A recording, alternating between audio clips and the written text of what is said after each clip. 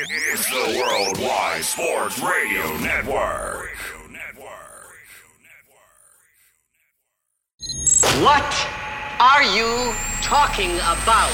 No, it's not him. There is only one more. There is only one more. That's it. One more. Get a rest! No! They saw your team put up zero effort. Wake up! Remember in the old days, they used to have oxygen for him. Where's the oxygen? Play like absolute just garbage. This is the Sports Loudmouths. Yay! Man, can you keep it down? I'm trying to introduce here. With Errol Marks and Speedy Petey. You're not even a has-been. You're a never was. You're a never was. You're a never was. Welcome to a new show of the Sports Loudmouths. I'm your host, Errol Marks, my co-host, Speedy Petey. 631-672-3108 is the number to call. You can go to our website at www.worldwidesportsradio.com. Download our app on iOS, WWSRN or Android, Worldwide Sports Radio Network. As everybody knows, every single Wednesday now, our show is live at 7 p.m. It will not be at 9 p.m. like we have been doing the show every Tuesday. It is now at 7 p.m., and now it's Wednesday and Thursday. Tomorrow is our late show, which will be 9 to 12 a.m. Speedy, what's going on, man? Well, I'm not happy about my Giants, unfortunately. They decided to lose to Cooper Rush, of all people, but that offensive line is having a lot of other issues. But there were some particular family members that were very happy for their undefeated Miami Dolphins. My cousin was screaming. My uncle was very happy that they knocked off the Bills, just like you predicted. And I he was predicted loud. them, Carolina. Yep. I mean, a lot of my predictions came true this weekend. By the way, my uncle also, he really liked the hat that you gave. Oh, the good. Yankee hat, so I'm he happy. was a big fan of the design, too. There you go. I'm happy that he loves the hat. Yeah. There you go. So, yeah, a lot of crazy things happen in week 3, and we'll recap it a little bit later in the show. At 7:30, we'll be talking to the owner of Forever Blue Shirts and Daily, what is it? Goldhorn, yep. Anthony Scultore. He'll be joining us. Me and Anthony have our differences when it comes to, I guess you can argue, hockey and other sports as well. At 8 o'clock, we will be talking to Rotor Wire assistant baseball editor James Anderson. He will be joining us. We'll talk a little Yankees, some Mets, who wins the National League East as the Mets and the Atlanta Braves are tied. It's crazy. This National League Eastern, craziness is really starting to break wind. You like that, Speedy? No, I don't, because the Mets are continuing to lose against bad teams again. So maybe the Braves are breaking wind on the Mets. Yeah, maybe they are. So a lot of things we're going to get into with baseball. Aaron Judge still is stuck at 60 home runs. He is in tonight's lineup. He will be hitting DH as, Anthony Rizzo is the manager tonight for the New York Yankees. The Yankees are playing minor leaguers, and the only player half decent in the lineup tonight is going to be Aaron Judge. So there you go. So we'll get into the whole Aaron Judge situation. Yankees clinch the American League East. The Mets and Braves are now tied. National League East. It's crazy. It really is. We'll get into that. That might be the first subject we'll get into, but we'll see. Zach Wilson likely to return week 4 versus the Steelers, as the New York Jets are going to be playing backup tackles this week against a very good pass rush in the Pittsburgh Steelers. So how does it bode well for the Zach Wilson week and era, which will start this coming week in Pittsburgh? So that'll be fun. I'm sure the Pittsburgh fans will love it too. Maybe we'll see Kenny Pickett sometime on Sunday. That'll be interesting, because I know that a lot of the Pittsburgh Steelers fans are crying for it. So I don't think he's ready. No, I really Mike don't. Tomlin said it wasn't going to happen this week. We'll see. Likely. We'll see. Unless it happens in-game. If Mitch doesn't play well in the first half, and this Jets defense, which has not looked good for the last 3 weeks, somehow gets to the quarterback and knocks Trubisky on his ass, we'll see how long it takes him to say, you know what, let's start him in the second half and see what we got here. So, and then we'll just like we did with Tom Brady, we open up a can of worms, because then we turn another quarterback into a superstar. Who knows? This is the New York Jets. They hurt a quarterback, and then another backup quarterback comes in and turns into a superstar, and that's because of the Jets. So it wouldn't surprise me if this happens. The Giants lose their first game on Monday night against the Cowboys. They also lose Sterling Shepard for the season with a torn ACL. Odell Beckham, who is still healing from his ACL surgery that he had after the Super Bowl, really spoke out to the NFL. And it's very interesting, and I'll get into that a little bit later in the show because he speaks out to protect the players and some of the wide receivers in the skill positions because he believes that the NFL, with the billions and billions of dollars that they bring in, he is complaining that they should all the stadiums should be playing on grass.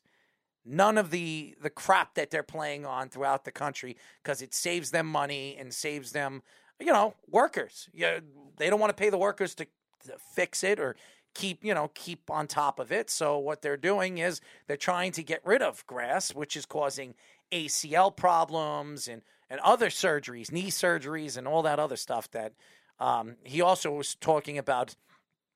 He was also talking about hamstring problems. A lot of these players, these youngsters, are getting hamstring problems because they're not playing on grass like they played in high school and college. So it's very interesting what Odell Beckham speaks out, trying to protect the players and protecting his friend Sterling Shepard, which he says was absolutely disgraceful, watching him go down at the end of the game against the Cowboys in the fourth quarter on Monday Night Football. And we'll get into, obviously, Week 3 in football. We'll go through all the games, our thoughts as the Jacksonville Jaguars are hot. And they have a quarterback. Trevor Lawrence, slowly but surely, is becoming the star that they believe. Maybe they just needed a new coach, a guy that actually knows what he's doing in Peterson. So, every coach is going to be better than what they had to deal with last year. I mean, James Robinson is becoming, again, I always liked James Robinson. Always liked James Robinson. I didn't understand why they brought Etienne in, but obviously him and Trevor Lawrence were roommates in college.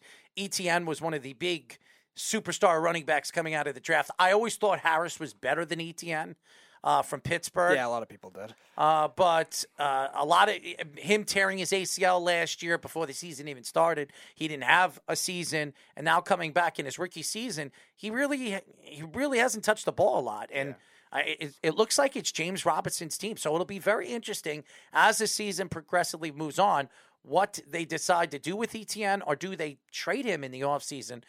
Because a lot of teams could be looking for a running back, aka the Buffalo Bills. So if they don't land a Saquon Barkley, which there are stories coming out right now that I've been talking about this before the season even started. I spoke about it with Speedy, and Speedy can even admit to it, that Saquon Barkley will not be re-signed by the New York Giants, and that I believe that the Giants will trade him to the Buffalo Bills either in the beginning of the end of last season, going into the offseason, or sometime at the trade deadline this season. And I believe the season that he's having right now and what they can get back for him, because if he keeps playing the way he is, I could see Buffalo giving the Giants a second-round draft pick.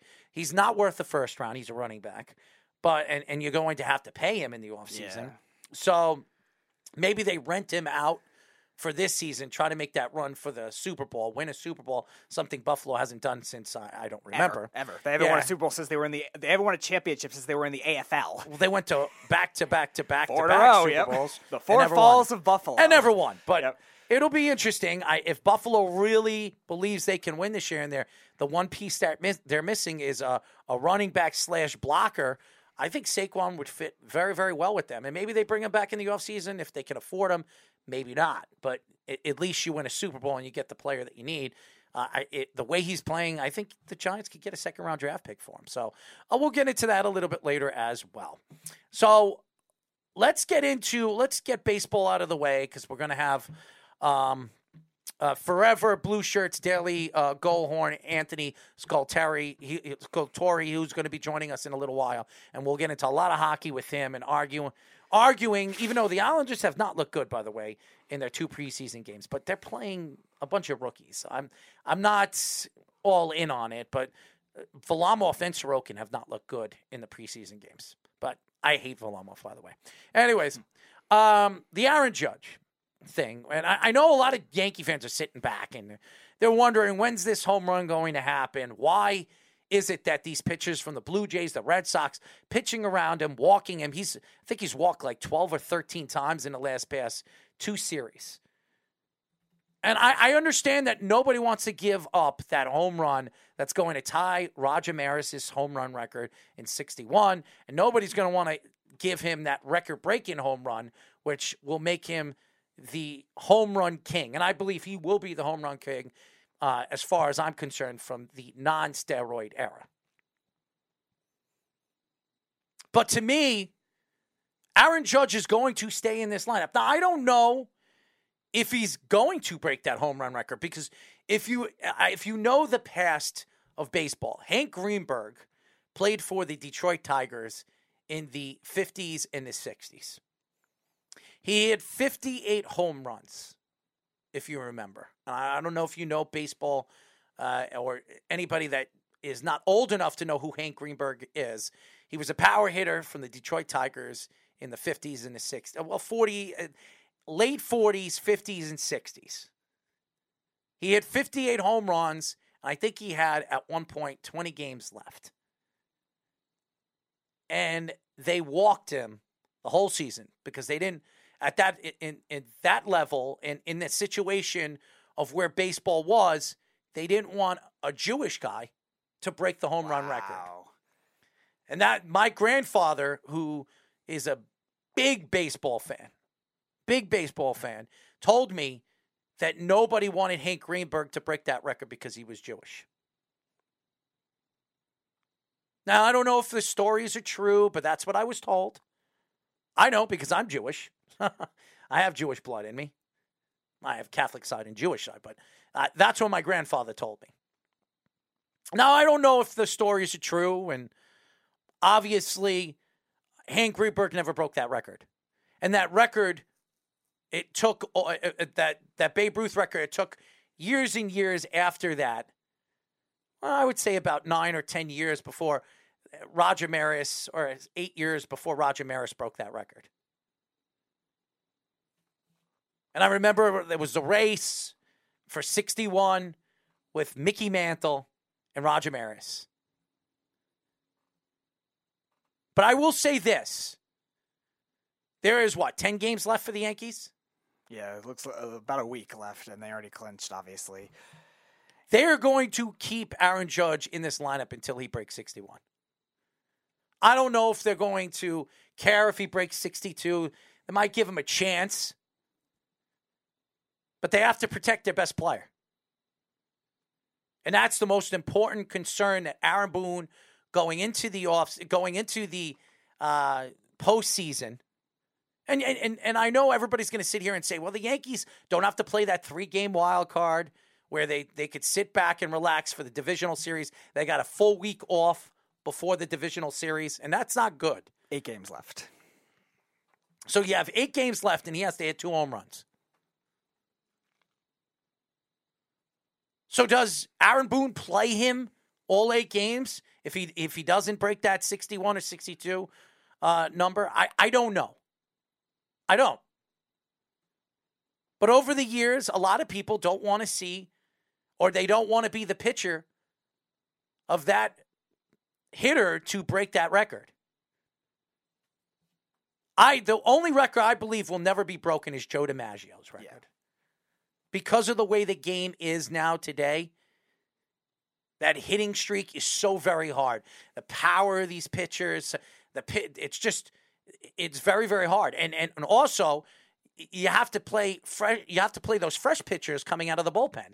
So you think every single time up, you're seeing that pitcher over and over and over again. You're going to figure him out and read him.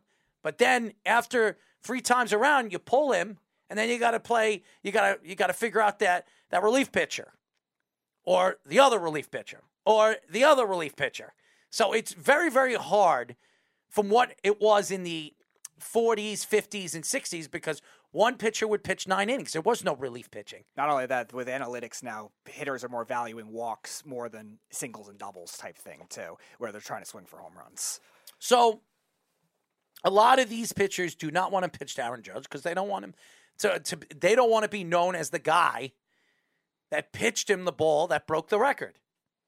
And none of those teams, like Toronto or the Red Sox, because they're in the same division, want to be known as the team that allowed that home run, including the Red Sox, by the way. Mm-hmm. Red Sox especially, I would imagine, because they have nothing to play for anyway. So, like, we're just going to walk Aaron Judge. So you sit here today, and as a Yankee fan, or even not as a Yankee fan, as a baseball fan, you want to see Aaron Judge break that record. And why? Because you always want to remember, you want to tell your kids for the next 25, 30 years, I was watching that game when the great Aaron Judge broke Roger Maris's home run record. He was the first and the only, before the steroid saga and that craziness in the 90s and the early 2000s, he was the only one that did it legitimate. Now, Aaron Judge has already said that Barry Bonds has the record. He already said that. But most experts, most writers would tell you Barry Bonds, Mark McGwire, Sammy Sosa, they all lied. They all cheated. So Aaron Judge is the real home run champion if he breaks Roger Maris's record. Right? You ask Aaron Judge, he'll deny it, but that doesn't matter. So it's very frustrating because you're watching this guy go up and you're seeing all these pitchers pitch outside, pitch inside, pitch high, pitch low. And some of these, by the way, some of the umpires, some of these calls, the strikeouts that he had against the Blue Jays in the first game of this series, they were balls. And they're calling strikeout after strike. Then Aaron Judge was chasing pitches because he didn't know where the strike zone was. Yeah, even a lot of Toronto fans were complaining about how bad those umpires were that whole series, really. Snug says, Barkley is headed to the Detroit Lions, where he will shatter all of Barry Sanders' records. Zeke will be seething with jealousy. Don't tell that to the Beeve.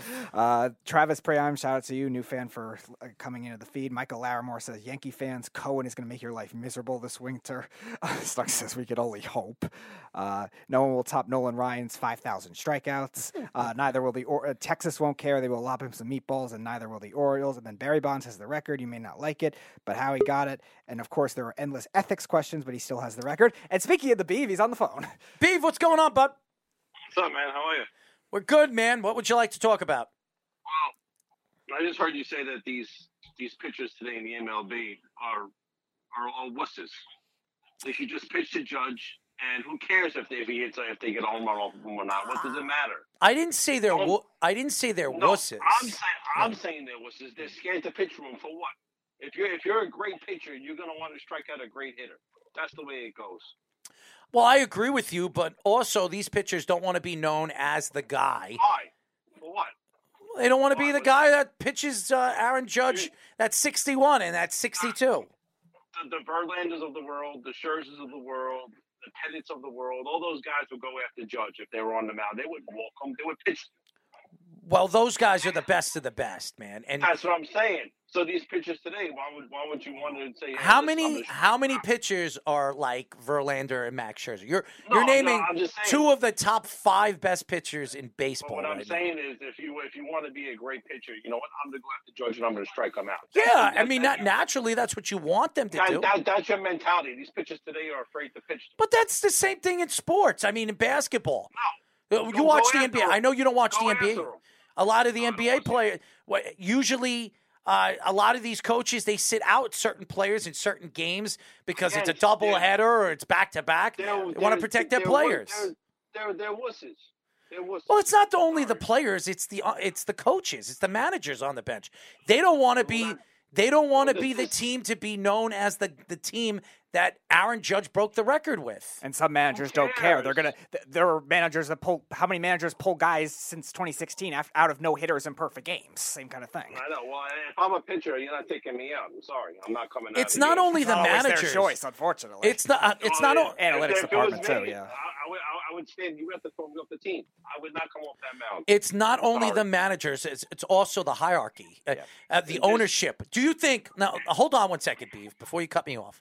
You think right now the owner of the Blue Jays is sitting there and saying, "Go ahead, pitch it down the middle so Aaron Judge breaks the record"? No.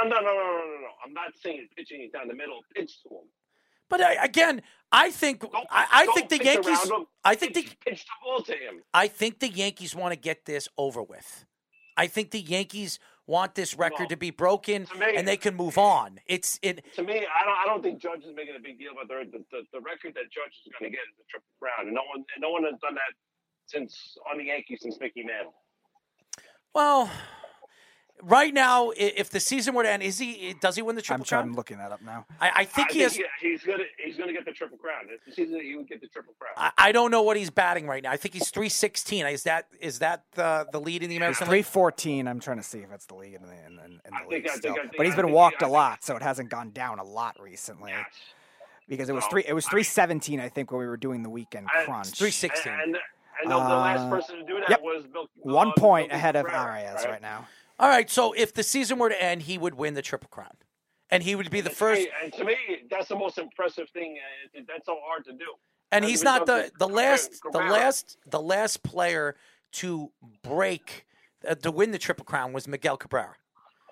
Okay, it was Miguel Cabrera. The last Yankee, Mickey Mantle. Yeah, so that's what I'm saying. So it's a great story. I think if you're a sports fan, you want to see it. You want to see all the great records to be broken, and if they're legitimately broken. I mean, who doesn't want to see? Who doesn't want to see Ovechkin break Wayne Gretzky's goal record? Everybody wants to see it. And trust me, that's why Ovechkin is still in the NHL.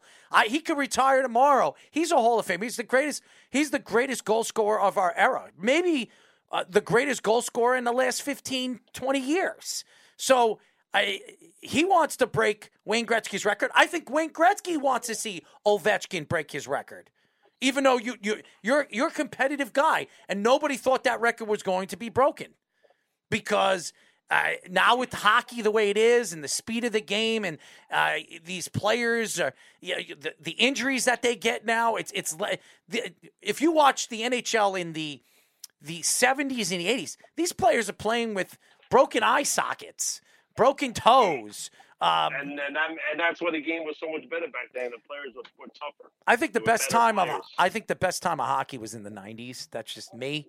I thought the best time. I thought some of the best players that we remember were in the 90s. But we're not talking about hockey. I'm talking about records. And I think that everybody wants to be the person that sits down with their kids 20, 30 years from now and says, I saw the great Aaron Judge break the home run record by Roger Maris and get a Triple Crown and win a World Series in the same year. Yeah, that would top it all off, sure. He's definitely going to get the Triple Crown, and I think once this home run thing... I don't know, definitely. It's only 1/100th of a point ahead, and like I said on the weekend crunch, he's trying for that home run record, so he might still try to pull the ball a lot more. And first of all, I just want you guys to know something. I think he cares more about winning, and I think he cares more about the batting average than he does with the home run record. I agree with that. He has come out and said that the batting average means more to him than hitting home runs. And you don't see power hitters hit for average. That's right. And that's why he's special. That's why, as well, it might be tricky because the one he's trailing, or the one that he's just ahead of by 100th of a point is Arias, who's not a home run hitter. He only has 8 home runs this year, so he's going to be playing for that batting title while Judge is trying to play for everything. It might happen for Judge. He's going to be able to get it, but the good thing with it is the walks have not driven down his batting average that much, but the strikeouts still will, just enough. But he's still hitting base hits also, doubles. He's still hitting the ball. If they're pitching to him. That's the key, though. They haven't been doing that as much in this series. He's chasing to swing at that ball. When we were at Miller's Ale House, they weren't pitching in the strike zone, and because they were calling strikes on the outside and low, and so he's swinging at balls that are not strikes because he's chasing now, because he wants to break that record, he wants to hit that home run and get it over with. It's frustrating when you're trying to do something that nobody has done. And I'm going to say nobody has done because Barry Bonds, Mark McGwire, and Sammy Sosa all did steroids and to everybody that's cheating. Not me, because I think steroids should be allowed in professional sports except combat sports. And I've said that many, many times. But it is illegal. So if it's illegal, Barry Bonds' home runs, Sammy Sosa and Mark McGwire, that should not exist. So to me, the home run record is still Roger Maris. So if he breaks and he ties Roger Maris, he's the first player legitimately to tie and break Roger Maris's record. And he is the home run king. Yeah, I agree with that 100%. I don't disagree. He doesn't agree with it. He don't agree with it. He says Barry Bonds. I know, but he's gonna say that. So. All right, we got to go to break soon. I'll just read some of the other comments. Snug says, well, MLB umps have been questionable this year. At least Michael Larimore says put an asterisk next to that record. Snug says #ban the Beeve. Boone wants to rest Judge before the playoffs, but he had a ton of pressure the other day. No, CJ is not out there at the moment, but we'll see, Michael, if he's in the comment section. Snug says, as much as it pains me to admit, a triple crown in baseball is very special, even if it's a smelly Yankee. I don't know. I love these gangster hockey goalies that used to roll around and play with no masks. And Judge cares more about the enormous contract he will sign this offseason. I would too. And he and by the way, Justin Towers is completely wrong. I love you, Justin. Josh Towers. I'm sorry, Josh. Josh, I said Justin. I'm sorry. Josh Towers was completely wrong because if Judge breaks those records, he is going to make over $300 million. He is going to get that. So he says that the Yankees gave him a nice contract. There is no way the San Francisco Giants are not going to pay him more than that, being that he's the Triple Crown winner, home run champion, and maybe takes his team all the way to the World Series and wins. So he's going to win himself a lot of money in the offseason. Yankees are not letting him go. They're not I don't think so either, and I think that if it's not the Yankees, it will be the Mets.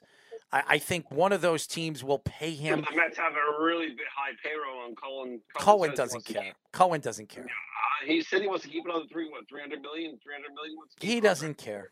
If and I'm telling you right now, if Aaron Judge becomes available and the Yankees are not willing to give him that $300 million, I would put my money on it that Steve Cohen will be ready to go on offering him a $300 million contract. Why not bring they got to sign Diaz. They got to sign DeGrom. They're not going to have enough money to sign all these players. DeGrom is not re-signing with them. A lot of experts have said that DeGrom is not re-signing with the Mets. He doesn't want to be there anymore, and he's going to want Max Scherzer money, and I don't think the Mets are willing to give him that. So a lot of people believe he's heading out, that he might go to the Braves. He wants to get out of New York. That's what a lot of experts believe. Now, I don't know if that's true. We'll see what happens in the offseason, but I don't know if Steve Cohen's willing to give him that extension. He wants 5 years. And I don't know if the Mets are going to give him 5 years. They gave Scherzer 2 with a third-year option. I don't see that they might offer to Jacob deGrom for $50 million, but I don't know if he'll take it. I think he wants to. He's 31 years old. And I think he wants to make sure that he's in position to get that 5 or 6 years where it protects him. For 5 years, 30. They're not going to do that. Not with the injuries that he's had over the years. There's no way. Anyways, Beef, we'll talk to you, bud. We'll see what happens. We got a Ranger guy on next, so you definitely got to listen to this. I will. I'll listen to him. I'll listen to him talking about how they're going to go to the Stanley Cup this year. well, I can't wait for this. I've been waiting to get Anthony on the show. All right, guys. All right, man. We'll talk to you. Oh, this is going to be fun. This is going to be real fun. When we come back, we will be talking to owner of Forever Blue Shirts and Daily Goal Horn, Anthony Scultore. We haven't had him on for a little while. The last time we spoke, we had some heated arguments, and I love Anthony because he knows his stuff, and I'm an Islander guy. He's a Ranger guy, and he had his own thoughts about the Islanders last time we spoke, and I had my thoughts about the Rangers. So it's been, a year? Yep, and the tides have turned. The tides have turned, so it'll be interesting conversation going into the new season, which is about a week away, which is crazy. It really is. So when we come back, Forever Blue Shirts owner and man of the year, Anthony Scultore, here on the Sports Loudmouth. You're listening to the Worldwide Sports Radio Network. This is the Sports Loudmouths. are back, ladies and gentlemen. As you know, you're listening to the Sports Loudmouth. 631-672-3108 is the number to call. You can go to our website at www.worldwidesportsradio.com. Download our app on iOS by searching us at WWSRN or Android Worldwide Sports Radio Network. The Beeve, our first guest of the show, or caller of the show, and this is our first guest, and interesting personality as always. Love him.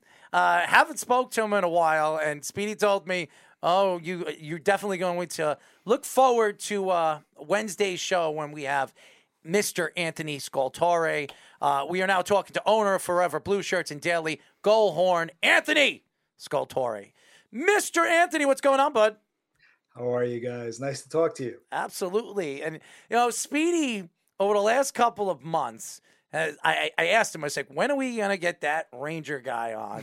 And he says, oh, Anthony? I say, that's right, Anthony, because I'm sure he had so much excitement last year going into the playoffs, having the season that they had. Their young goaltender in Shesterkin, who's played very, very well. This was the best goaltending season we've seen really in the last 5 years. And a lot of Ranger fans say, oh, he's better than Henrik Lundqvist. He's going to take us to the championship. We're going to win our first championship since 1994. Before we get into Shesterkin and his season and all the other Ranger factors in the offseason, how are you? How are you and your family doing since COVID? We're good. We're good. Thanks for asking. Like everybody else, we made the best of it, and we, trying to have a positive attitude. So things are good. I think, also take a second for everyone that's in the storm's path, the hurricane. Just absolutely wishing everyone well in prayers, because I've seen some videos coming out of Florida right now, and it's pretty stunning. Horrible. Being in the New York area, Sandy was something to live through, but in comparison, just look at what's going on down there. It's amazing. So prayers to everyone there. How are you guys doing? You guys look well. I know It's been a year since we spoke. That's right. I heard a little bit of the intro. I heard, that you kind of set me up. Yes, you're an Islander guy. You're probably my favorite Islander. Thank you. Right? I feel he's one of the few you like. I've grown to love them all. So, okay. The truth is, I think when we last spoke, I know you were riding really high. Yes. Things were feeling really good. And in a very, very short time, you found out that the Islanders aren't who they Hold on one second. Hold on one second. I feel bad. Hold on 1 second. Hold on. Last year, in the beginning of the season, they traveled 11,000 miles in the first month. They didn't have 13 road games to start is a really it's horrible. It's brutal.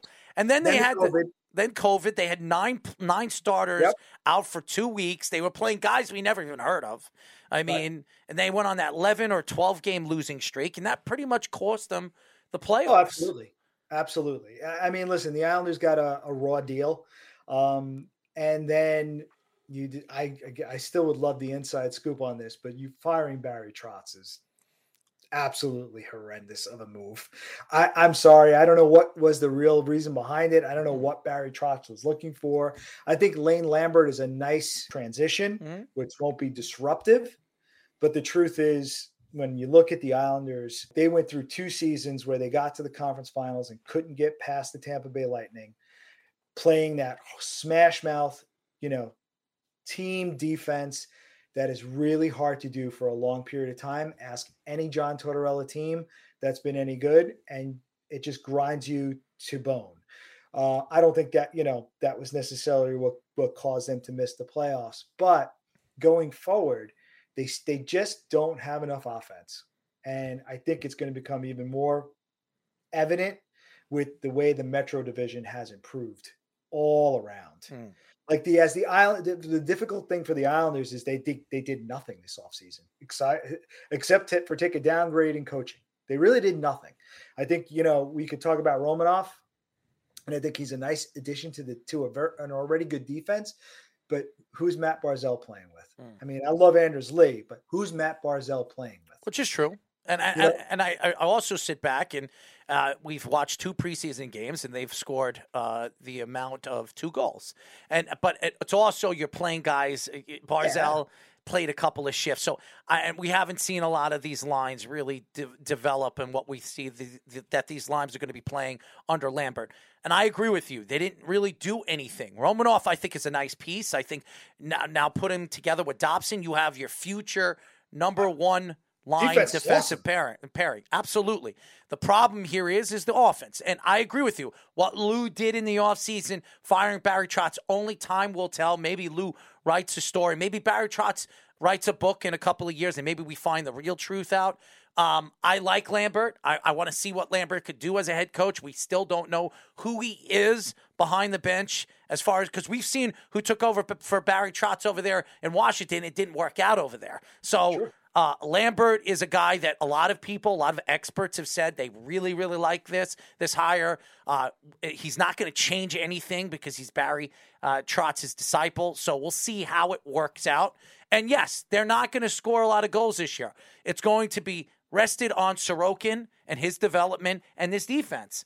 And I agree with you. In the NHL now, smash mouth defenses are not like what it was in the 90s with the Florida Panthers when they played the trap Roger Nielsen, and then the New Jersey Devils when they played with Lou Lamoriello and Robinson as the head coach, and what they like to, they like to play with Jacques Lemaire. It's not the same thing. It's a different game. It's an offensive speed game. But going into the offseason, the Islanders didn't make the offensive moves that Islander fans wanted. That doesn't mean that some of the players that they have some guys, that young players that could really take it to the next level this year. Wahlstrom is a good young player. I like Kiefer Bellows. I don't know if he's a part of their future, but I like him.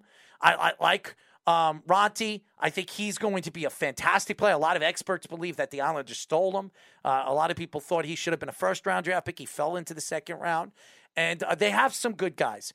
But the Rangers, I think the Rangers lost some pieces in the offseason that a lot of Ranger fans didn't like. They added a piece, a face-off guy that could win face-offs. He's gritty. He scored 20-some-odd goals last year. A lot of Ranger fans are sitting here and they think that because of what they did last year, it's going to get them to the next level, maybe the Stanley Cup Finals, after going and getting burnt in the Eastern Conference Finals against Tampa Bay Lightning, who were just better than they were. But I don't know about that. I think they were. I think they were. I think you could get, they were more experienced, and I think you can give them credit. I think they were better, but it was like, when you say better, the way you're saying better was like infinitely better. And the truth of the matter is, I didn't say that. I didn't say that. They played 20 games in 40 nights. Mm-hmm. That was every other night of playoff hockey. What I think a young Rangers team learned is that you cannot go 7 rounds. You can't go 7 in the first 2 rounds. You just cannot survive. You can't survive playoffs that way. You need to find that killer instinct that championship teams have. Mm-hmm. The Colorado Avalanche, for all the failures before, went on a 16-4 run. They didn't play any games. They didn't let anybody off the hook. They annihilated everyone in their path. I think the St. Louis Blues gave them the biggest scare, to be honest. In the end, the Blues really gave them the scare. I think the Lightning just kind of hung in there, but the Blues might have had the best chance to beat them. Nobody else even came close. And, I mean, the Avs are who they are. Their path is very similar to, like, the Rangers' path, because the Rangers, their young guys are starting to fill in those gaps that you were talking about. You know, Andrew Kopp gone. Frank Vetrano, nice player, gone, but replaceable. Kopp would be a little harder to replace. Strome was the piece that was hardest to replace, and they did with Vincent Trocheck. And I think Trocheck is a better playoff player. Certainly difficult to play against, and that's what you need in the playoffs. You know, will he have chemistry with Panarin? That's the question everyone's asking. Who's going to be the right wing on that line? I think it should be Kakko, right? I don't think it should be Kravtsov. And if anybody's watched these 2 preseason games, you can tell Kravtsov is not playing in the NHL, not playing in the AHL, and being in the KHL last 2 seasons. He needs to play on that third line and just start getting comfortable with the NHL game before you start throwing him on a line with Panarin. to be perfectly frank. And I think Lafreniere is going to go on that first line with Kreider and Zibanejad. So you look at the Rangers, Lafreniere scored 20 goals almost last year, 19 in his sophomore season. If he's playing top line minutes, he should be able to get 30. I mean, just think about it. He scored 19 playing primarily third line, no power play. Guy had 1 power play assist, I believe. That's saying something. He is a first overall pick for a reason. So when you look at the Rangers, yes, I'm not going to scream that they're going to win the cup. I think that's ridiculous. Do they have the pieces? What needs to fall into place? I think looking at the Eastern Conference, I think they actually have a great chance to be the team that goes to the Stanley Cup Finals to face probably the Colorado Avalanche again, because the Avalanche look pretty darn good again. They're fully stacked.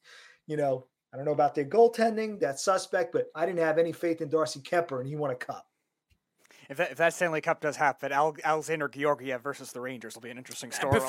Before everybody says that, I wouldn't put Georgiev as the starter. No, I don't think so either. I'm thinking that'd be a funny headline. We'll have a say in the matter, but no, I agree with Georgiev is in the mix. I just want to apologize to everybody. I was looking at Hank Greenberg. It was the 30s and 40s he played, not the 40s and 50s, and he hit the 58 home runs in 1938. So I'm sorry. I want to apologize to everybody. I'm sorry. So you actually you explained the kid line very well. I was going to ask about that, but you said about Lafreniere and Kakko, guys like that. So how about the defense, the young defensive players? We saw Nils Lundkvist just get traded last week to Dallas. They got a first round pick. He had no spot. Yeah, he had no spot here. So Zach Jones, Braden Schneider, that seems like to be the path. You expect Braden Schneider obviously played all last year. Is that the path they're going to? And what do you think their ceiling is? So when I look at the Rangers defense, I'm looking at the Rangers defense as possibly one of the best in the league.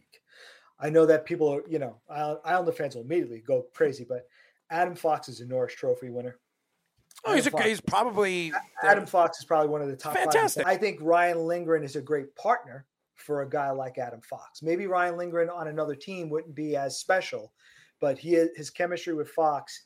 He's got that. You mentioned the '90s, right? I heard you before saying that the '90s is probably the golden era. Absolutely. And honestly, I agree with you wholeheartedly. Mm-hmm. Being a kid from the '90s myself, yep. If I could start rattling off, every team had somebody who I think could have been in the Hall of Fame. It's not even a comparison. Yes. But with that being said, Rangers '90s, Leach and Bukaboom. Bukaboom's a solid defenseman. Mm-hmm. You put him with somebody else.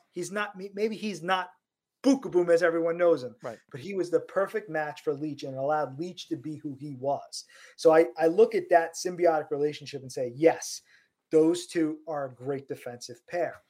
I look at Jacob Trouba and K'Andre Miller, and Trouba is a hard-hitting, hard-nosed defenseman. Does he make some mistakes? Sure. But he's still a veteran leader, and he played a big role for the Rangers last year.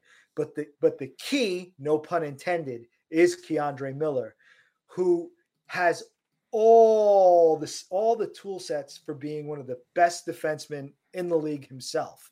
He's got a great shot, incredible speed.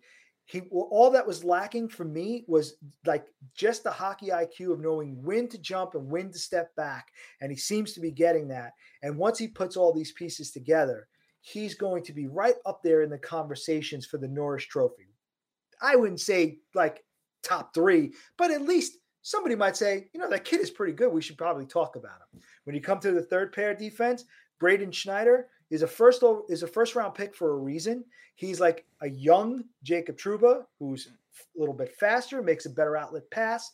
I want to see more offense. I want to see him step up and be a little bit more physical. And Zach Jones is the leading candidate because Zach Jones has an extremely high hockey IQ.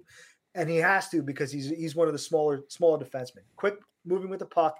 He can't play out of his comfort zone. He needs to be who he is. And plus, he's probably going to make it because this is the last year of his entry-level contract. He's 21 years old. Rangers need to know what they have before they actually, move him or trade him, right? Otherwise, you're kind of wasting an asset because he's kind of highly regarded.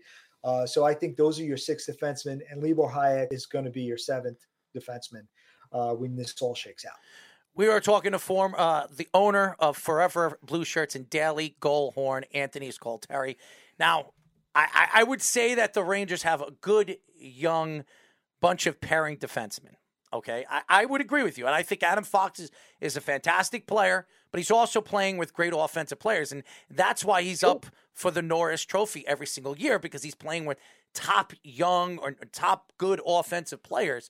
I mean, sounds like Islanders envy. No, I'm saying this, but the Islanders have like Noah Dobson. He had 50 points last year, but he's awesome. He's a great young player, but we don't know how great he could be because they don't have the offensive firepower that Adam Fox has, where you could say, oh my God, this guy could be one of the best offensive defensemen in the NHL.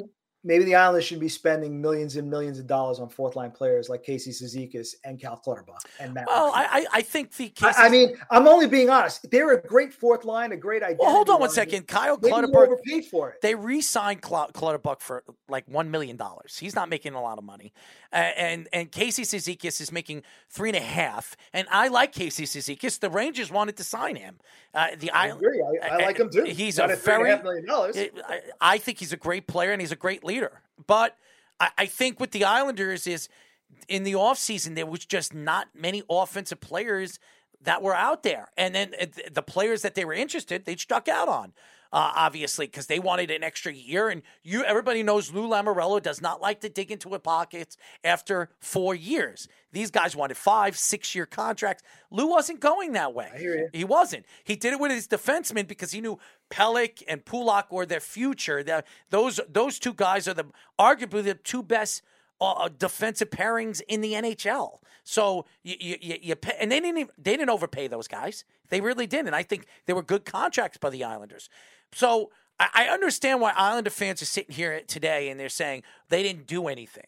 Okay, but again, maybe they didn't need to do as much as everybody thought that they needed to. Last year, they were fighting so many injuries. They weren't. And Brock Nelson, I'm not a big Brock fan. Everybody knows that. I actually can't stand the guy. But he's a good player. He's one of the more underrated centers in the NHL. He scored, I think, 35 goals last year. Yeah, he had a very good season. I think Brock Nelson is solid. I'm not a big fan of his, but everybody respects what he did last year under Barry Trotz. We'll see what he does this year under Lambert. So I understand why Islander fans are upset that they couldn't find Barzal a line mate. Who's to say there's not a line mate on that roster that can be the future with Barzal? So I don't know, and I know everybody's trying to compare the Rangers. There is nothing right now to compare. We have to see how this season starts, and really it's all about the goaltending. It really is. Shesterkin, the reason why the Rangers were as good as they were last year is Shesterkin was dancing on his head throughout the season. One time with that one. Just call him Shesty. Whatever. Whatever his name is. Shesterkin. Just roll with Shesty before you mispronounce it 20 times this season. What am I right? Shesterkin? No, it's definitely. He's trying to say it really fast often. Shesterkin, right? Am I right? So you should have seen it last year because the Islanders have Sorokin. He was saying Shesterkin for a while, combining both names. Yeah, and the same thing. Yeah, the same thing. The same thing with the Islanders with Sorokin. I mean, everybody expects that these two goaltenders are the future of their organizations. And that's why Lou believes that they didn't have to go out and spend the money for an offensive player. If their defense and their goaltending is at the top of the league, they can compete. I don't know if Lou thought that, but like Lou. Lou wanted to. We know what Lou wanted. We all know what Lou wanted. Went after a couple of people and missed on almost all of them. I was very happy they didn't get Kadri. Okay. I mean, listen. Kadri's a center, so it wasn't really going to help Barzal. No, I didn't. I mean, it would have helped Barzal on the power play because you could put them both on the first unit. Yes. So you could have gotten more points. You still needed a winger for Barzal, and you couldn't land one. If they brought Kadri in, it means they probably would have had to. They would have JP Pajot. JP Pajot. Pajot, Anthony Beauvillier. Yes. Beauvillier, they were talking about trading Pajot, which I think was a bad move for the Islanders because the guy is a great center. He wins a lot of faceoffs, and you need that in the playoffs. So losing a particular center that good, it makes no sense. So I was very happy they didn't get Kadri. What I was really upset about with the Islanders is going into the offseason, I liked a couple of players in trade talks with the Islanders. One, from the St. Louis Blues. Speedy, you know who I'm talking about. Tarasenko. Tarasenko, who's still, dangled. Possible. He's still dangling out there, and maybe he has one more year left on his contract. Maybe they trade him at the trade deadline. If the Islanders are a playoff team, I wouldn't be surprised if the Islanders get Tarasenko. But to me, I don't want to overpay players because it hurts your cap. Look at the things that over the last couple of years before Lamoriello, what we saw. Andrew Ladd, that screwed the Islanders. Boychuk screwed the Islanders when it comes to contracts. It doesn't make sense. You're not going to overpay players of that magnitude with an age of 30 or higher that kind of money. There are always teams out there you could salary dump to that will use their cap to get high draft picks. Mm-hmm. The Chicago Blackhawks are sitting here going, hey, they're still telling people, we'll take a bad contract. We're good. We'll take one and we'll take another first-round pick because they're in the middle of a rebuild. Mm-hmm. So there are teams that will weaponize the cap. So you can dump if you need to. For the love of God, I mean, the Rangers got rid of, and even though it was not a big cap hit, the Rangers got rid of Patrick Nemeth, attached a second-round pick to him, and got $2.5 million off the books, and everything counts.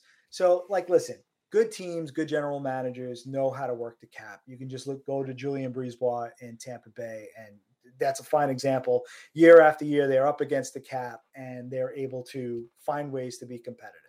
Or you could just be the Coyotes that take 3 retired players to get the draft Coyotes. picks. Yeah, the Coyotes are a mess. I don't know what's going on with them. It's like Gary Bettman. They want to lose.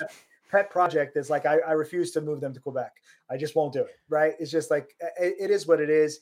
They're going to have a new stadium built in 3 years. So hopefully that new arena brings new life and they could do something. Everybody wants that number 1 pick this year. Everybody and their mother wants this number 1 pick because this kid is the next Connor McDavid. They think that this kid is going to be the best player in the last 10 years. They think that he's better than Connor McDavid. Listen, I've seen some of the highlights reels on Bedard. He's pretty fantastic. Yes. So there's no doubt. He's the surest thing that we've seen in a long time. Right. But again, a lot of people were saying that about Shane Wright, and then he wound up going fourth. But there's a long year. I think you're 100% correct. Bedard is going to be the number 1 pick, and whoever's lucky to pull that lottery, pick out, good for them. Right. So we'll see how it goes. I want the Islanders to do that. I just don't want to see a losing season to do it. No, they got to tank. You got to pick one. You got to tank or you got to go for Bedard. Here's what I'm going to tell you. You're not going to be happy about it. But I think the Islanders are a lottery team this year. I just don't think they're I disagree. Top 10 lottery team to move up enough to get that number 1 pick. I think they're one of those teams that probably just misses out. I think when you look at the Metro Division, like I told you before, we'll go through it. Division is stacked. It's not an easy division. And to me, your first and second place is going to be decided once again between the Rangers and the Hurricanes. Disagree. I think the Rangers take it this time around, and it'll be close. I think third place is going to be fought between the Capitals and the Penguins. And I think the Islanders might find themselves in a battle with a very good and upcoming Columbus Blue Jackets team that now has Johnny Gaudreau on it. And I think that could be something to keep an eye on. And the reason why I say that is simply because the Islanders don't have enough offense. And you really need – Sorokin will have to be outstanding and steal some games 2-1 in order for you to be in the playoff mix. That's how I'm seeing it. Now, could the Islanders to me are 90-plus point team. I think they're still going to be right up there. Do the Capitals or the Penguins falter? I have a hard time seeing the Penguins falter because the Penguins decided we're going to basically destroy any chance of us being competitive in about 3 years when Crosby retires because we just took on Jeff Petry's contract and his age. We just gave Malkin a bunch of money. We just gave Letang a bunch of money. These guys are going to be 40 years old by the time their contracts expire. And they're already getting close to 40 as it is. It's the Penguins really have decided to go all in on winning a cup either this year or next because they know after that, Crosby's probably retiring because he even said it. It's going to, when his contract is up in 3 years, he'll evaluate if he wants to continue playing. Then they'll have to figure out how do they dump Malkin's contract or buy it out, or Letang, can they salary dump him at some point? I have no idea what the Penguins are going to do, but at least for this year, they're in the mix for the playoffs. They're loaded and in the mix. By the way, just so everybody knows, we are talking to owner of Forever Blue Shirts and Daily Goalhorn, Anthony Scolteri. Before we let you go, I want to go over what you said. You think the Rangers are the top two teams in the Metropolitan Division. I disagree with you. I think the Hurricanes are by far the best team in this Metropolitan Division.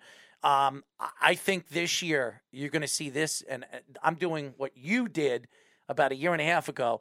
I think the Philadelphia Flyers, as bad as the season they had last year, they're going to have a better season this year. I like some of the young players. They have one of the best farm systems in hockey.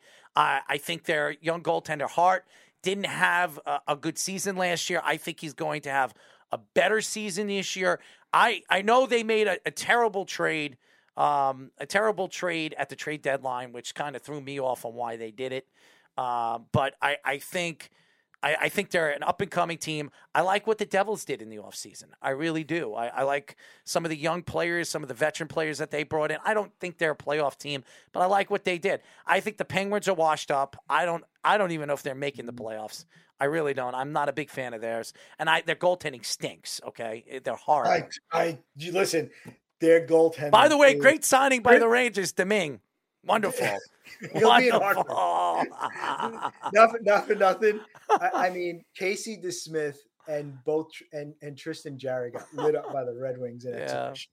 Like, it was bad. Yeah. I'm like, wow. I mean, you guys are getting lit up by the Red Wings in exhibition already? Yeah. Their goaltending doesn't look good. It's Again, it's exhibition. We're not going to put too much stock in exhibition. And the Capitals, they're old, too. They're another old team. I agree. Yeah.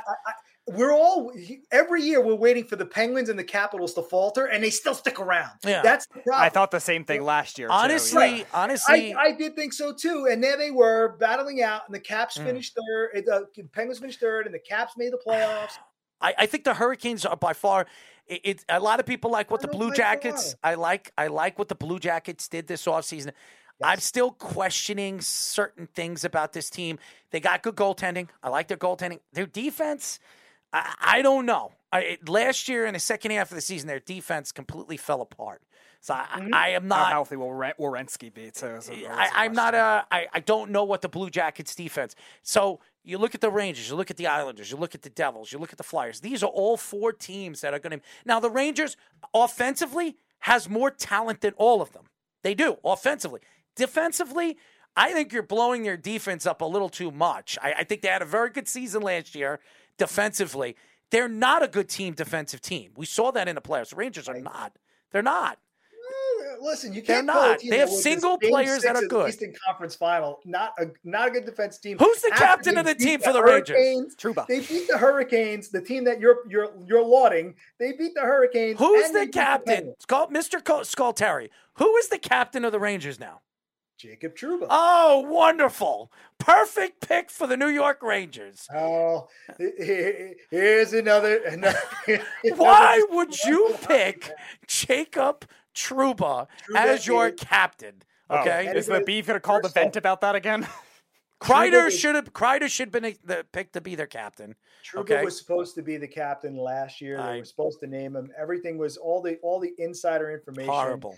Was supposed to be that he was going to be named. And Gallant came in. I don't know what conversations took place, but I think he wanted to have a season under him before he made a final decision because the Rangers did have some candidates. Kreider, Zibanejad are two names you could easily put up top as being possible candidates. And plus, honestly, with Trouba's contract, there might have been some consideration. Are we going to eventually move on from him sooner rather than later? But after last year, I mean, when you talk about a captain, you talk about it's not just about what they do on the ice, it's what they do off. And apparently, when it comes to all that off ice, keeping the team together, setting up those things, like when Adam Fox won the Norris, he set up the party. I know these things sound trivial, but these are what the captains are doing to keep the team together, right? You want to have that locker room camaraderie and that family feeling. And all in all, once he was named captain, you had Kreider say he was a great choice. Now, everyone's going to say, well, of course these guys are going to say that. What are they going to say? Terrible pick? But it seemed like they were genuine in saying that. And Ryan Strome, who left the team. Oh God, please. Right. He did a couple of interviews, right? He was on a couple of shows. One of them was like the Cam and Strick podcast. I checked that out. Yes. Right. And he was talking about, Trouba and how Trouba turned the series around, not just because he was the one that made the contact with Crosby, but he was the one going into game 5, with the rah-rah speech to say, this is what we're going to do. And we're going to win this series. So that's the guy who decided to speak up. It wasn't Mika. It wasn't Kreider. And that's why he got named captain. Will he be here all for the remaining years of his contract? Let me just tell you this, just for fun, because I have a website and that's what I do. I love it. When I wrote an article on ForeverBlueShirts.com, and I was like, you know what? Let me look at all the Rangers captains. Let me tally up all the years they were captain. What's the average? No, it's like 3 seasons. Yeah. It's like, can you make it 3 seasons? It was really for a Rangers captain. You have Messier, who was captain for 10 years, but it was split between 2 stints, right? So literally, like, okay, being captain of the Rangers doesn't necessarily mean you're going to be in the distance. I mean, they traded the last 2. Yes. They traded Callahan and McDonough. Yes. I like both of those guys. I like both of those guys. So I wish the Islanders brought in Callahan. Whenever he became available, they weren't really contending. No, but I like Ryan Callahan. Even though with the concussion problems that he had, I like Ryan, and I also like McDonough, who actually, where did he go in the offseason? Predators. Yeah, where did he go? Predators. Okay, salary dump. Complete salary, which I think it was a terrible move by the Tampa Bay Lightning, and I think they had no choice. This is what happens when you're a contending team and you're up against the cap. You've got to make these hard decisions, and they saved over $4 million by basically dumping him for picks, and they did it to try and keep some other guys around. We really appreciate you joining us, and I definitely want to get you on as the season. We're not going to wait a year. Let's get you on before the season's end, middle of the season, and we'll see where your Rangers are at. Because you actually think that the Islanders are a lottery team, which I think is very funny. I like that you're laughing at me. I think it's funny. I guess you didn't play back the tape when I said that the Islanders were one of the top 2 teams last year. I remember you said that, but I also remember the year before when you said the Islanders are not a playoff team and they're a lottery team, and they weren't. They were one of the better teams in the NHL. So I can't wait. I think you also said Philadelphia was they were going to win the division. They were going to win the division. So. That was at the start of the short season, the 56-game season.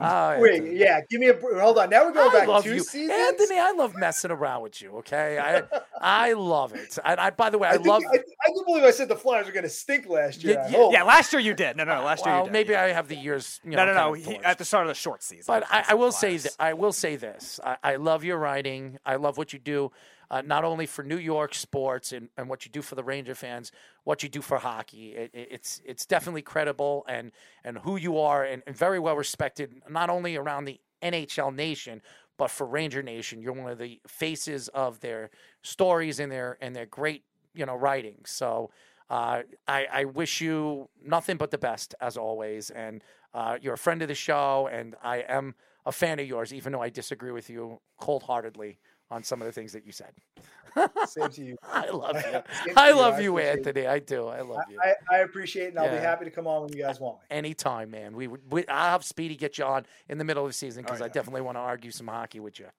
Awesome. Anthony Scultore, as everybody knows, the owner of Forever Blue Shirts and Daily Goal Horn, his podcast. It's a interesting man. He is an interesting man, funny man, and he knows his stuff. Anything with hockey, he knows his stuff. And if you have any Ranger doubts or any questions about where the Rangers are going throughout the season, go check out Forever Blue Shirts. It's a great, great website if you're a Ranger fan. And if you're not a Ranger fan, it's still great to look at and argue with him as well. And if you're an Islander fan, he'll argue back at you. That's true, too.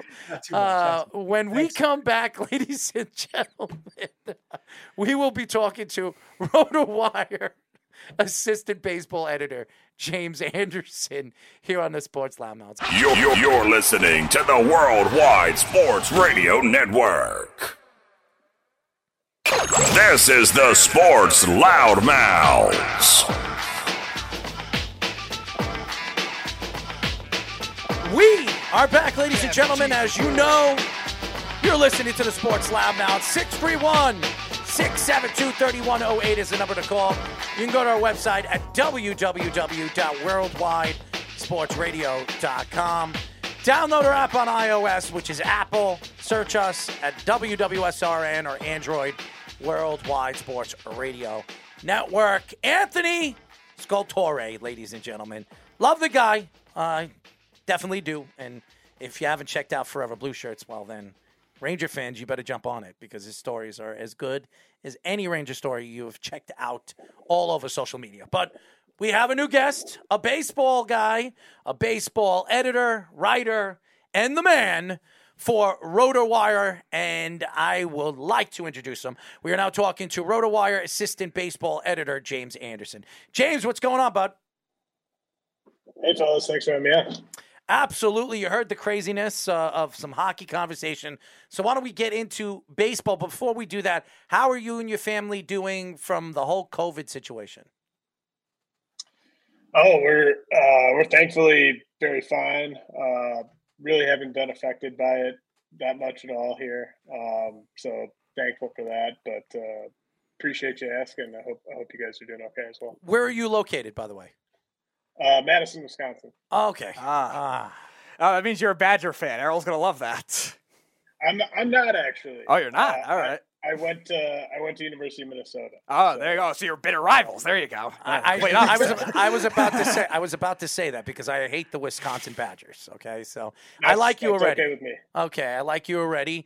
And by the way, if you haven't, being that you live in Wisconsin, I'm sure you checked out the Jeffrey Dahmer story on Netflix. Have you checked that out yet? Shoot, I actually haven't. That does sound like something that I need to take a look at. Oh, I think you'll like it. I think I haven't.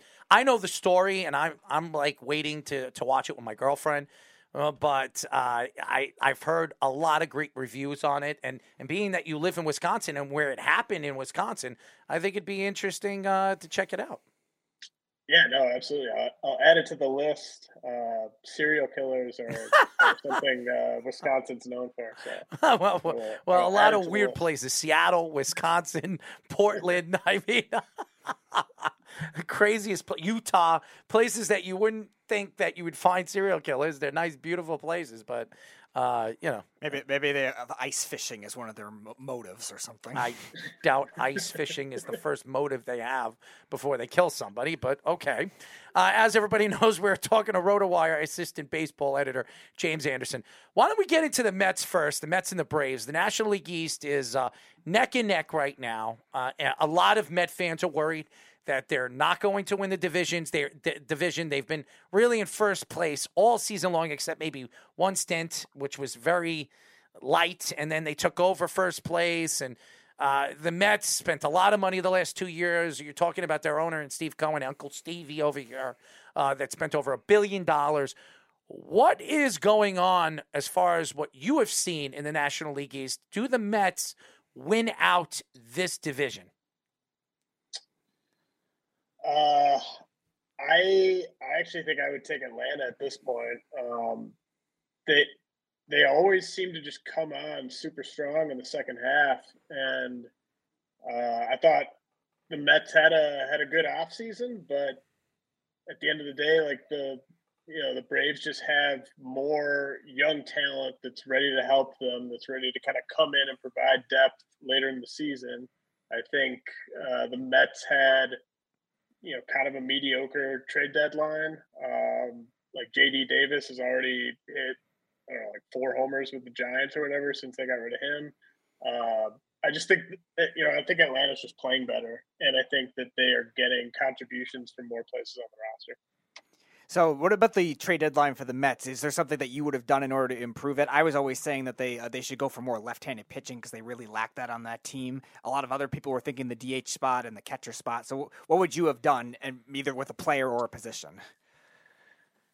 I think that, well, that trade I referenced was just like, it was a negative. They gave up the best hitter to get an inferior hitter, and they weren't really using Davis the way that I would have all season anyways. But, I think just pushing more chips into the middle to try to get, help in the bullpen, help kind of, rotation depth. Although at the time I did think David Peterson was going to be a pretty good source of rotation depth, but that hasn't really materialized the way I expected. But it just seems like they didn't really do much of anything. We are talking to RotoWire assistant baseball editor James Anderson. You look at the National League, and the American League is pretty much, it's set. It's not in stone yet. Houston, the Yankees, Cleveland, they all clinched. It looks like it's really a fight on maybe one wild card spot. I mean, Toronto looks like they're getting in. They're almost a lock. Seattle is probably going to get in, and it's Tampa. I think they already know who the locks are, when it comes to the American League. The National League, there's no lock in yet. I mean, Atlanta and the Mets and St. Louis and obviously the Dodgers. There are 2 spots left. Milwaukee, San Diego, Philadelphia. Those are the 3 teams fighting for that spot. Who do you think out of those 2 other spots are going to win and get into the playoffs?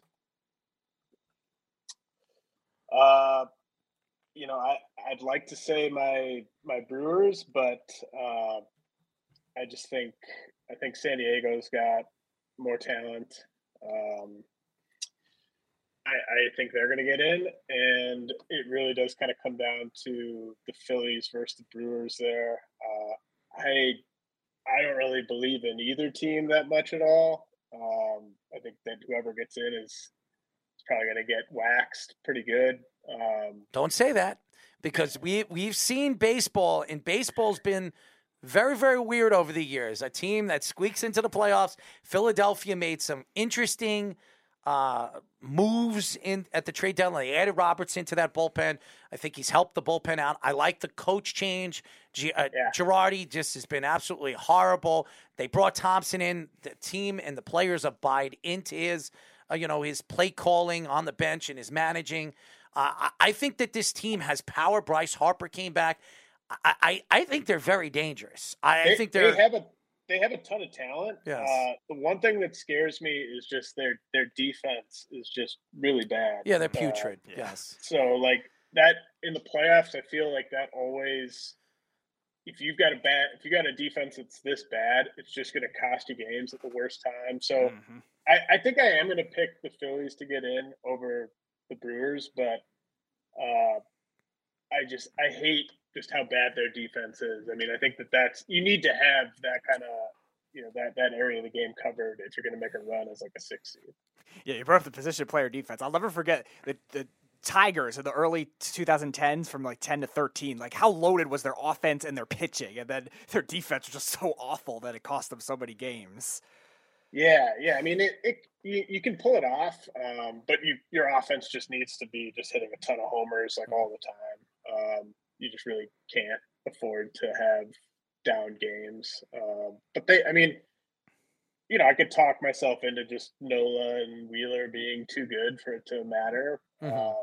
But what are we talking about them getting, more than a round deep here? I don't really think they have the talent across the board to match up with teams like the Dodgers and the Braves. So are there any other teams that you would consider those types of sleepers in both leagues, both the American League and the National League? Because we think that the Yankees and Astros are probably the obvious powerhouses of the American League. But yes, what about the sleepers in their league and in the National League? Could you see the Padres? Could you see the Cardinals? Somebody like that? I could see the Cardinals, getting some magic and just kind of going on a run, Cardinal style.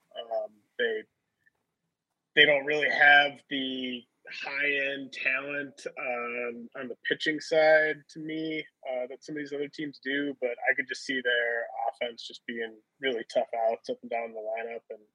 And in the American League, I really think you can make a case for almost all these teams. I mean, they all have just really impressive strengths. I think Cleveland's bullpen doesn't get enough credit. I think they go 4 or 5 deep of just really impactful relievers, and obviously they've got a pretty solid top of the rotation.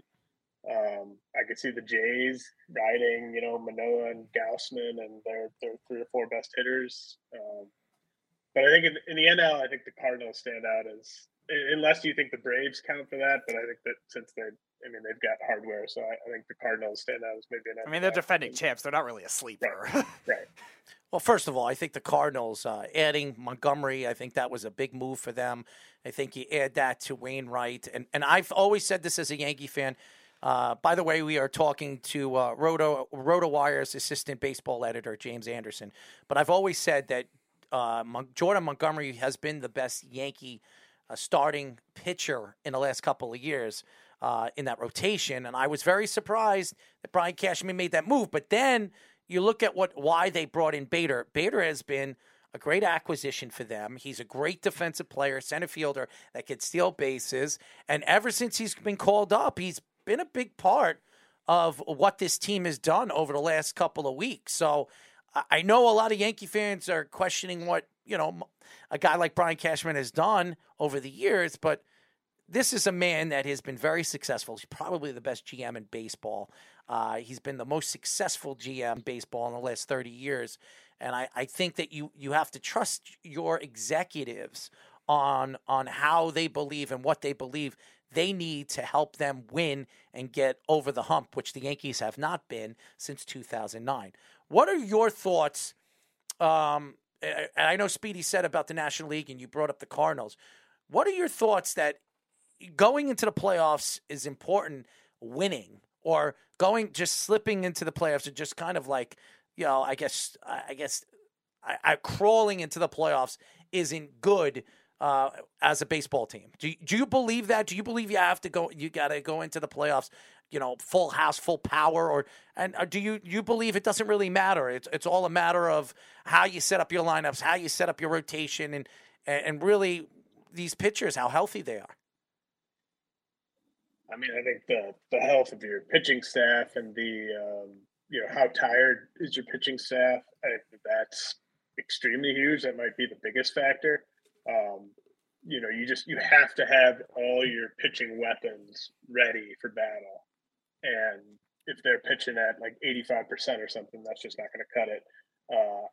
I don't really think, I think momentum can change on a dime. I think a team could go in with not much momentum at all, and they could have a walk-off victory in game one, and all of a sudden they have all the momentum in the world. So I do think talent and health are probably the two biggest factors. I think that's what makes San Diego so dangerous, because I think the lineup what they have, and they're getting healthy. I think Hader has pitched better in the bullpen that we saw before he got traded from obviously your Brewers. I was very surprised he got traded, but the Brewers made out on that trade. I really do believe that. They got a lot of good young prospects.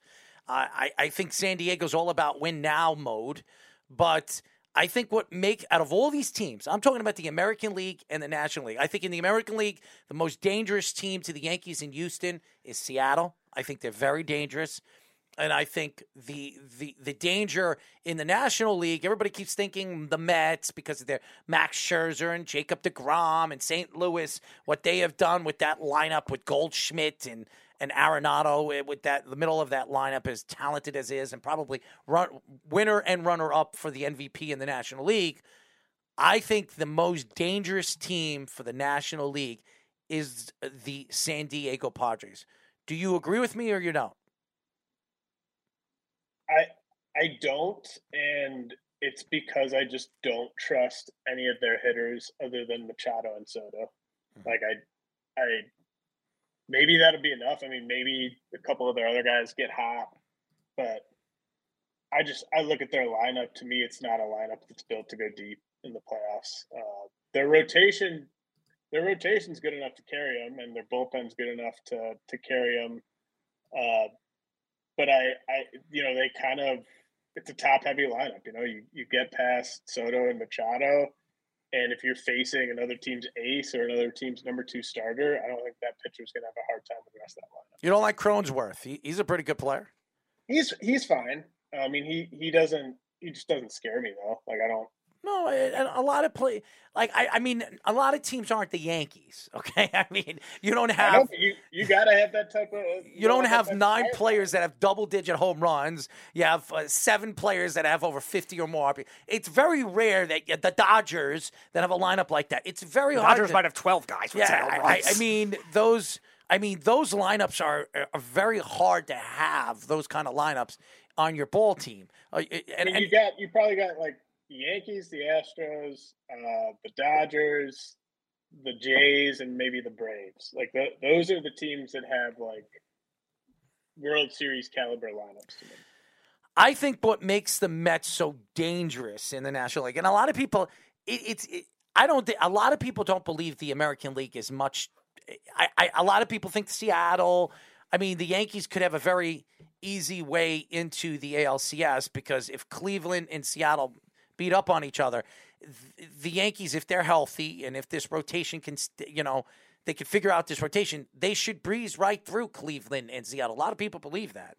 Okay, and Houston, I think they have a very hard, hard situation because they got to go against Tampa or Blue Jays, and both teams are very dangerous offensively, and I think Tampa is more dangerous when it comes to the pitching staff.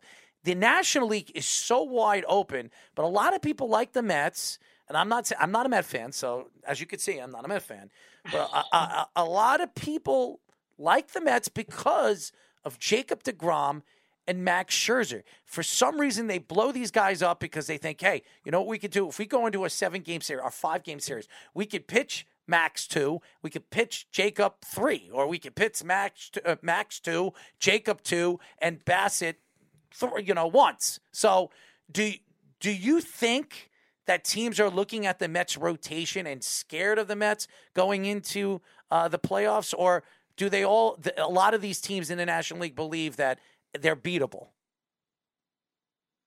I mean, no team wants to face deGrom or Scherzer in any game, let alone both of them multiple times in a series. But just as an outside observer, I just think it's unlikely that you're going to be able to pitch those two guys as often as you're going to need to, and those guys are going to stay healthy through 3 rounds of the playoffs. I just, if you got to pitch deGrom or Scherzer on short rest multiple times or anything like that, I just think odds are Father Time's going to kind of limit their effectiveness. And after those guys, nobody's scaring anybody in that rotation. So, like, as long as deGrom and Scherzer are healthy, they have a chance to go all the way. I just think it's going to be a lot to ask of those guys at their age and with their recent health issues. And that lineup, I don't think that lineup is scary. Okay, no, I don't. I like Pete Alonso, Francisco Lindor. I guess I'm not a big fan of his. I think they overpaid him, but I don't think he's a great playoff player. Who's their third best hitter? It depends on the part of the season McNeil? because in the beginning of the season it was McNeil, and then it shifted to Marte, and then it shifted to Canna. Canna was hitting when nobody else was for a while. Then he got Marte shifted back to him again. Then he got hurt again. Now it shifted back to Canna. So it's like a weird fluctuation of it. So Brandon Nimmo's kind of steadily kind of good, but I like Nimmo, but I don't think the Mets are going to be able to re-sign him in the offseason. That's going to be a very difficult task. I think a lot of teams they expected him to play this well. I think a lot of people are going to line up for him. He's a shutdown center fielder in this league. They're very hard to find, and he can hit now. So if he could give you 50 RBIs, 60 RBIs, and give you 15, 60 home runs, that's what you expect for a center fielder. That's a shutdown center fielder. And that's why Yankee fans, all of them jumping around that they hate Bader. Bader is the prototypical center fielder in the majors. He is prototypical, and he's the best. Some people say he's the best defensive center fielder in baseball. So, and Yankee fans were jumping off a cliff when this guy was traded to the Yankees. Yes, he hasn't played a lot, but I could see why Brian Cashman made that move. Am I right or wrong? I think it raised their ceiling. If their rotation stayed healthy, I think having Bader patrolling center field gives them an element that they wouldn't necessarily have even needed to use Montgomery that much to go deep into the playoffs. But now they have this really, really good up the middle defense to complement at all 3 levels to complement their power hitters. I think it's a really nice build. And they also have Benintendi, who's coming back, too. A lot of people say he'll be back. Remember, everybody keeps forgetting about DJ LeMahieu, who's missed a quarter of the season because of injury. He's coming back. He's getting activated on Friday. I mean, the Yankees are getting healthy at the right time. The question is, are they going to be ready for the playoffs? They haven't seen a lot of pitching over the last couple of months, so that's going to be the problem. But, I mean, the Yankees are getting healthy at the right time. So, and Carpenter's coming back, too. So, I mean, I don't know who's is going to make this postseason roster. It's crazy. And the Yankees, they like to keep a lot of pitchers. So what are they going to do on their bench? They're going to have to make a lot of decisions. So I hate to be Aaron Boone. I'm going to sit this guy after the season. Oswaldo Cabrera has had a pretty fantastic second half, and a lot of people believe he's the future left fielder for the New York Yankees. Are you going to sit him out over Benintendi or a Carpenter after what he's been doing over the last couple of weeks? I don't know. If I was Aaron Boone, I wouldn't want to be in that position. I mean, maybe you leave. Can you leave like some of the less productive guys off, like a Hicks? I think he's definitely off Hicks. Hicks is definitely off. To me, like you keep Cabrera, you keep Carpenter, and you keep Benintendi. Well, how many people could you have on your bench when it comes to the offensive side of the roster? There's no restriction to it. It's just a 25-man roster. But what do they get? Most teams carry 2 or 3 in the American League. So the Yankees are going to carry 2 on the bench. That's what they're going to do. And they like to keep pitchers in the bullpen. They want to make sure that their pitchers stay fresh, and if they need to bring in a relief pitcher or a long stretch pitcher, they can do that. And I'm telling you, that's Brian Cashman. That's what Brian Cashman likes to do. So it can also change round to round too. So you could have. I'm just talking about the first round, the divisional series, and with your lineup and what you're going to do. I would think that you're probably going to sit Oswaldo Cabrera. You're not. You made the trade for Benintendi, okay? You're not having him sit in the divisional game. If he's healthy, he's playing, okay? Bader, you made that trade. You're not sitting Bader, okay? So you're not doing that. Now, Hicks, we know, has had a crappy year. So I don't think it's going to bother Aaron Boone unless, Brian Cashman steps in and says, I want you to play Aaron Hicks. He's a switch hitter. So I don't know what he's doing with that. Giancarlo Stanton's going to be in the lineup. Aaron Judge is going to be in the lineup. So it's mainly the outfield. The infield, you already know what it is. And they're not going to sit Josh Donaldson. I am not a big fan of Josh Donaldson. Everybody knows that. I was in the beginning of the season. I thought he was going to be good in that middle of that lineup. But he has been absolutely horrible. I think he's more swift with his mouth than he is with his bat. Okay, so I'm not a big fan of him, but they're not sitting him. He's a veteran player. He's a good defender. So honestly, I would carry if all those guys are healthy. I don't think it's a guarantee that like Carpenter is even healthy, but he says he's playing. He already said he's playing. I would carry Cabrera over Benintendi. I think. Really? Like I just think the defensive element that Cabrera brings, it's better than anything Benintendi brings to me. Well, versatility wise, yeah, because he can play the infield. But Benintendi's a better hitter, and with the Yankees lineup where they're all about power. Now Cabrera's had a very good 2 weeks. I think he has 4 home runs. He's hitting .353. It's great. Slugging percentage is good. Everything. Am I going to trust a young guy? Benintendi's been there before. Benintendi has 5 homers in 126 games this year. The Yankees don't need power from him. They need bases. I know. I'm just saying, he's not gonna impact a series offensively. In my opinion, I think it's unlikely. Having Cabrera as that weapon with the defensive versatility is more likely to impact a game than anything Benintendi's going to do. I mean, the Yankees, believe it or not, have been one of the top 5 defensive teams in baseball this year. And I know. I saw that the other day. That they were at the top. And yes. It's just and they were the worst last year. I think it's Trevino and IKF are doing a lot of the lifting. Oh, Trevino! By the way, what a snag by Brian Cashman bringing Trevino in. That trade was probably the biggest rob you can have because nobody knew who Trevino was. I'm gonna be honest. I knew who of him, but I didn't realize that he was a great defensive player as well as he is. And what he's added as far as offense is concerned is everything you want from a catcher. I've been absolutely impressed, and the Yankees are going to sign him in the offseason. He's going to be the catcher moving forward. I know Trevino wants to be their catcher moving forward.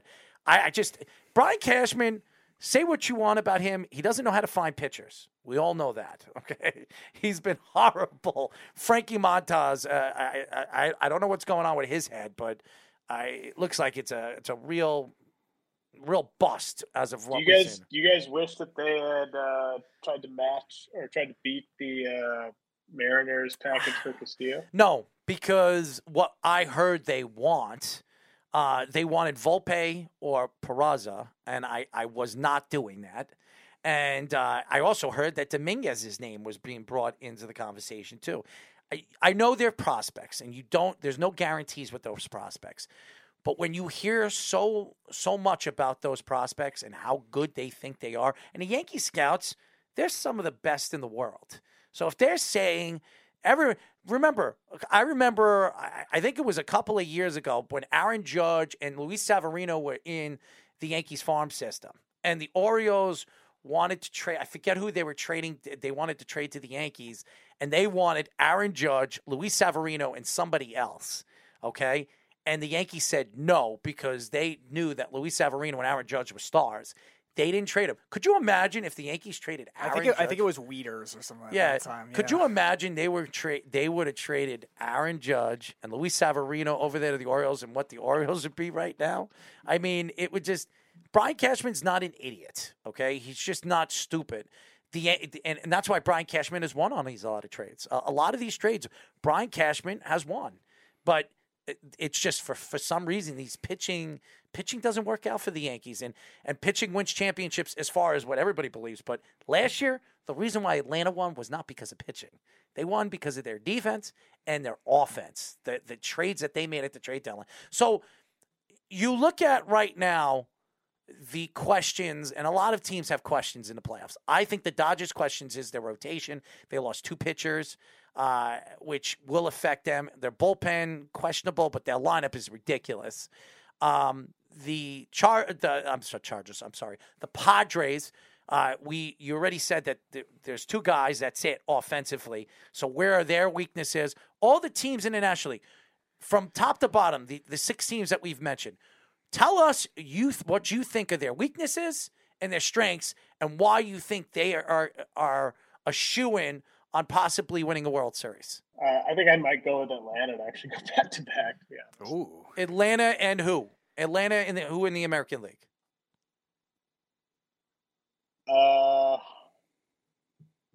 Astros. Ooh, same World Series as last year? Wow. That happened in hockey in 08 and 09 with the Penguins and Red Wings with different winners. You're talking about a lot of these are just coin flips to me. Yeah. Well, it's I think the teams, the 5 or 6 teams at the top are just so close. I think I trust the Astros pitching more than I trust the Yankees pitching, and I think the offenses are pretty equal. I'd probably give the Yankees a bit of a slight edge defensively, but I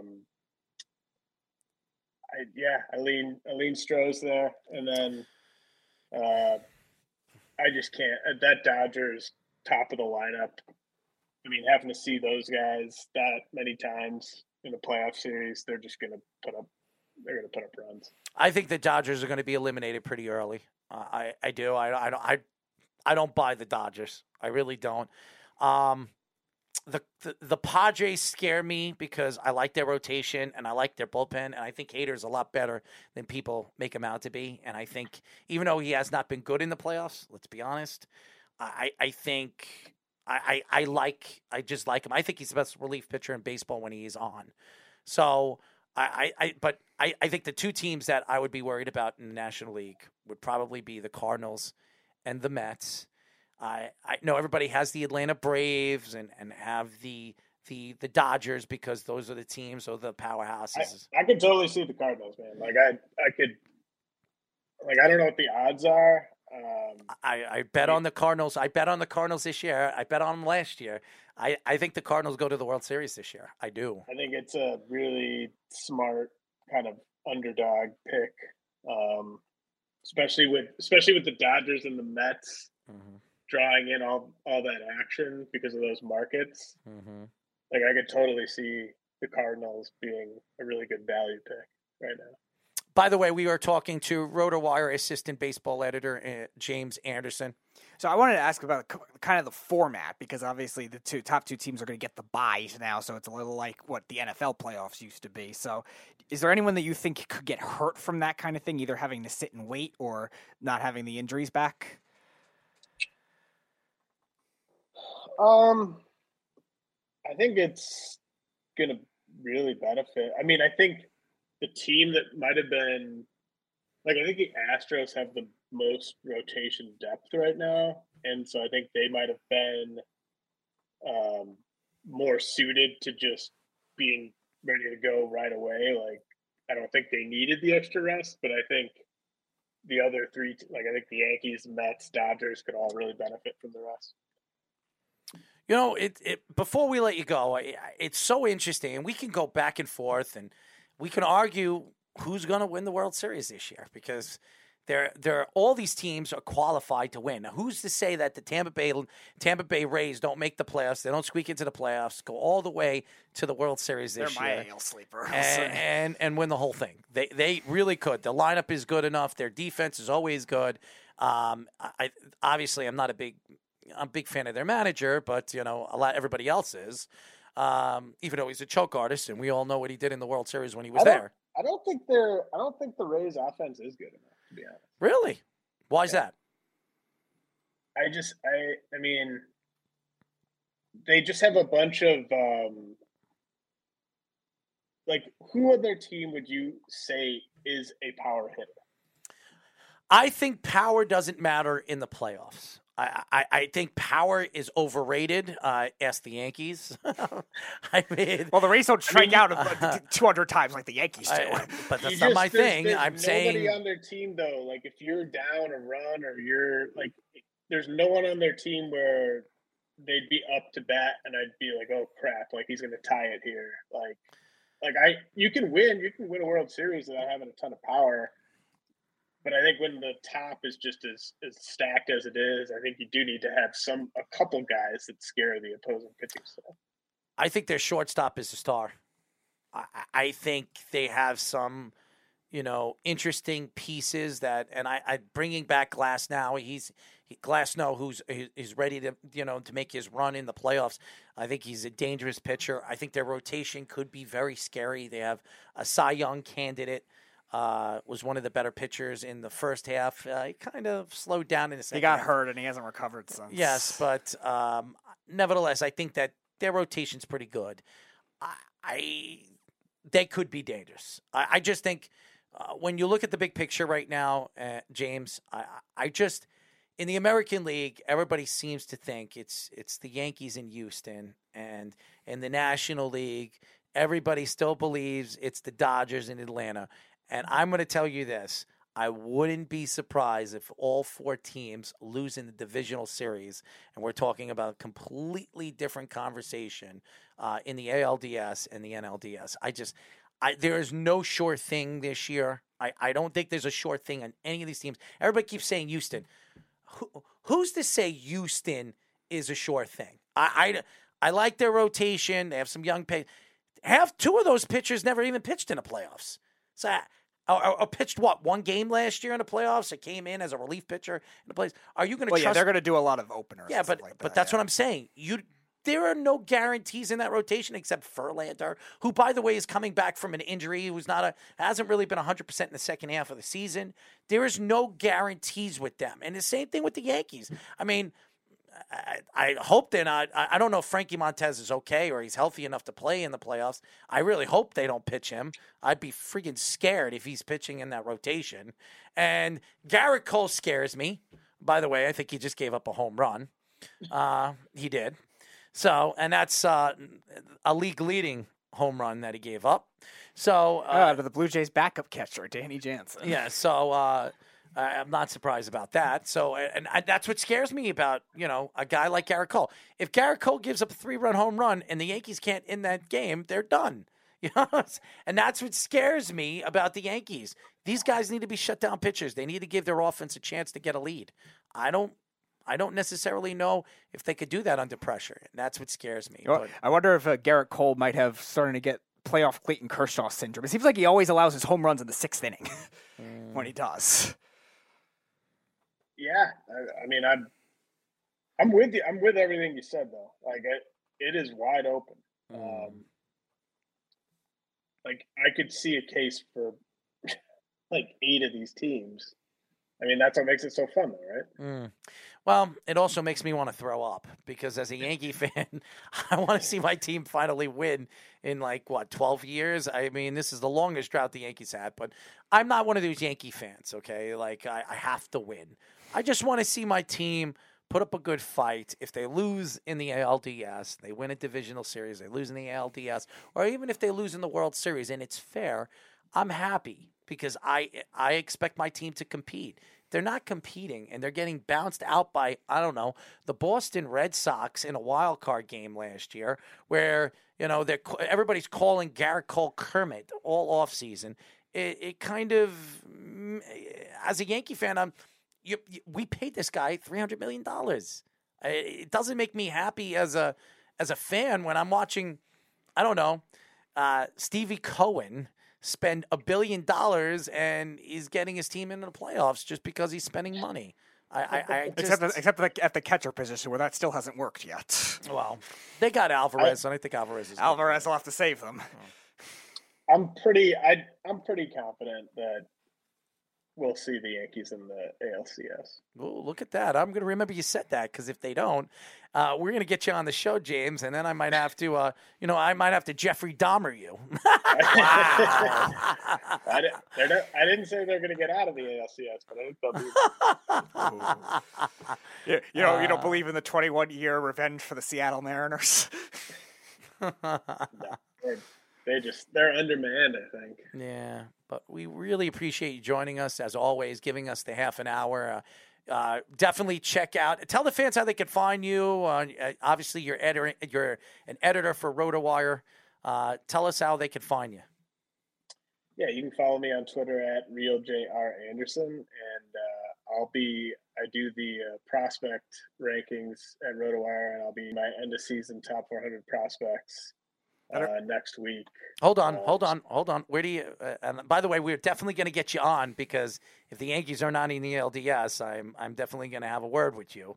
So, where do you have Volpe? On the next update, he'll be at 7. Oh, okay. That's all right. Is Alvarez still number 1? I don't think you want to know where I've got him. Oh, no. I fell. Oh, he did. No. He hasn't had a really good Somebody second half. surpassed him? I never had him. I've never even had Alvarez top 25 on that. Not confident in him saving the Mets offensive hitting woes. No, he hasn't really been hitting, so. Neither is James McCann or Tomas Nido. Actually, Nito's had a pretty good 2 weeks recently, but beyond that, nothing. But we really appreciate you, man. We'll get you on again. You definitely have an interesting personality. And check out Jeffrey Dahmer's story, the evil in Mr. Dahmer. And like I said, if the Yankees don't make the LDS, I might have to Jeffrey Dahmer you, my friends. I'm just not going to eat you, okay? I don't do that stuff. Actually, one more question. You said you were a Minnesota fan, but you're a Brewers fan for baseball. Is it like a split, or is it all Wisconsin besides the Minnesota teams? What is that? Because I feel silly accusing you of being a Badger fan. Pro team's Wisconsin. So you're all right. So you're all Wisconsin for the pro teams, and then you're just a Minnesota. So you're a Packer fan, huh? Yeah. All right. Go Aaron Rodgers, baby. Devontae Adams is really regretting, his stay over there with Derek Carr. How long is it going to take Josh McDaniels to get fired? I don't know. Probably by the end of the year. You guys might get Nathaniel Hackett back too, because his time bomb in Denver. I have a feeling by next year Devontae Adams is going to demand a trade and he's going to head back to Green Bay. I really do believe it. I can't see it. He is already complaining about. The the offense and Josh McDaniels calling, and even Derek Carr. He's kind of thrown Derek Carr under the bus. So it's just a matter of time when Davante Adams pushes his way out of there. So I knew it wasn't going to work that long. He should have never left Aaron Rodgers. I'm sure he's regretting it today. So I'm not surprised. Yeah, maybe. Anyways, thank you, my friend. Yeah, thanks for having me on. James Anderson, great personality, good guy, very good. Good get, Speedy, good get. If you haven't checked out RotoWire, we've had a couple of the guys on. Yes, we have. They're first of all, they're great writers, and they know their sports. So every different sport, every RotoWire guys that we have had from each and every different sport, they know their stuff. Yes, he will be forever known as RotoWire. He's the lead prospect analyst, and then he also does the assistant baseball editor, and now lead Francisco Alvarez critic. Yeah, he's not a big fan of him. Yes. Not even top 25. Wow. I never saw that at all. Like, yes, there were people that didn't have him at the start of the season, like higher than 20. Like, he was in the lower 20s, but I never saw him that low out of the top 25 completely, even at the start of the season. That's interesting. So we got a lot of baseball. And practically this whole show was baseball, but I got the last... And your arguments with Scultore. Yes, the last hour of our show is all football. So when we go to a quick break, yes, Ben, we'll get into your Galladay thoughts on going to Green Bay, which I think it's a horrible move. Good. We'll gladly dump him in your frigid cold stadium. If the Giants do release him, which it seems like they might. Good riddance. I mean, I don't. You could have him, Ben. Have fun with him. I don't know why you would want him, but have fun with him, Ben. I mean, the guy can't catch, so or run routes or stay healthy. So I don't know what's happened to him. He was a pretty good player on the Lions. I really did like him. I thought it was a terrible, signing. I think they overpaid him.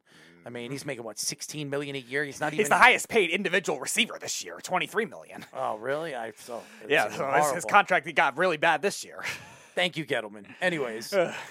When we come back, all football for the rest of the show. So definitely keep in tuned with us here on the Sports Loudmouths. You're listening to the Worldwide Sports Radio Network. This is the Sports Loudmouths. 631-672-3108 is the number to call. You are listening to the Sports Loudmouths. You can check out our website at www.worldwidesportsradio.com. Download our app on iOS, WWSRN, or Android Worldwide Sports Radio Network. Why is Donaldson jumping in front of who's playing shortstop right now? Is it Pereza? I can't tell. It's probably Pereza. Why is he jumping in front of him? It makes no sense. This is why I don't want Josh Donaldson starting for my team at third. Yeah, it is Pereza. So, very stupid move. Well, you said before that Trevino was the biggest robbery on the positive end. Well, Josh Donaldson might be the biggest robbery on the negative end. It kind of scares me. And, again, Garrett Cole is in trouble. Oh, that's a balk. Oh, boy. That's a balk. Oh, good. Two more balks for Garrett Cole. He'll catch up to one of the Marlins relief pitchers yesterday that balked 3 times in one inning against the Mets. Oh, wow. How do you balk? How are you a top pitcher in the league and you're bulk? This is like what, his 4th or 5th bulk this year? It's a rare thing as it is. So it's like it's such a force to have it, and then all of a sudden comes out of nowhere. But again, like I said yesterday, I forget who the pitcher was for the Marlins. He had 3 balks in one inning yesterday. You would think you would be a little more careful after the first one, but no, not the case. Now the Blue Jays have 3rd and 2nd and 1 out with a MVP runner up at the plate. Yeah, wonderful. Maybe this will be a pop-up fly. No, it isn't. I expect a 3-run home run. But anyways, so why don't we get into some football? And Zach Wilson, if you're a Jet fan, you should be excited. I'm a Jet fan. I'm excited to see the young kid on the field. I've seen enough of Joe Flacco. I've seen enough of a pocket-present quarterback that can't move inside and out of the pocket. This offensive line is horrible. You lose Font for 4 weeks. He's on IR now. You get Dwayne Brown probably back week 5. week 6. It depends on how he feels. This week he'll probably practice with the team. He's eligible to come off for week 5, right? It's week 5 he can come off. Mm-hmm. So next week he could be back as the left tackle for the Jets. So it doesn't hurt them that they lost Font. No, if Max Mitchell has played well at the right tackle position, he has. Then they decided to bring in Mike Remmer. I don't know what he is, as every Giant fan knows that he probably isn't any good. They also brought in the Bengals tackle. Ogbegi, whatever his name is. I don't know what they think they're going to get out of these two guys. I think it's Max Mitchell's position to lose until Font comes back, which will probably be week 10, week 11. What worries me is Zach Wilson going into the season. They brought in these tackles. I mean, everybody thought Mekhi Becton was going to be the right tackle, and he was their highly profiled tackle coming back from injury. He's out for the season. Then you lose Dwayne Brown. You bring in Dwayne Brown. You shift Font to the right tackle position, and then you really solidify your tackle positions, and you bring in Laken Tomlinson, who looked pretty good the last 2 weeks. Yes, he's looked pretty good. Elijah Vera-Tucker has been as good as anybody in the league. He really has been fantastic. And McGovern, not anything to brag about. But now you're looking at their starting, tackles going into this game against a pretty good Pittsburgh defense. Now, Watt is not going to be playing. TJ Watt will not be playing in this game, but it's still a good linebacking core. They're going to get at Zach Wilson. Absolutely are. They're not. They don't have Hendrickson, the power defensive end that what he did against the Jets the other day. But you have McDermott and Mitchell, one rookie and another guy that was really released by the Jets from their 53 squad, and then they decided to bring him back because they just had no backup tackles, and he knows the offense. So that scares me going into this game. Now, they could shift Elijah Vera-Tucker. He knows the tackle position. They're not going to put the kid in harm's way when he hasn't played tackle all offseason. So what does this tell me about Zach Wilson? Well, it tells me that he will be running for dear life on Sunday, okay? And the only way the Jets are going to keep the Pittsburgh Steelers honest defensively is they have to run the ball successfully. That means Breece Hall and Michael Carter is going to have games that really stand out. Breece Hall is going to have his first 100-yard game. He's going to have to score a touchdown. Michael Carter, who has had glimpses of great showings and really disappear in the second half, he needs to play all game long. And they're going to have to use the screen passes to his advantage because this offensive line is going to be horrible in this game. They're going to be horrible. And this defense, and I'll say this once, I don't want to hear any more excuses from Robert Saleh. I don't want to hear that we still haven't played our best game defensively. Your defense sucks. Your front seven stinks. You're not getting. I keep looking at Lawson. He's getting more rushes to the quarterback. He's not hitting the quarterback. So I don't care if he leads the league in getting to the quarterback. He's not touching him. It doesn't matter. If he's not getting the sacks, he's not putting pressure in my eyes. Quinn Williams, I understand you were arguing with your coach on the sidelines. I don't know what fully was said. I guess it was cleaned up. If you want to be a good defense, you should not be arguing with your coaches on the sideline. Do you see the Giants doing that with Wink? Okay?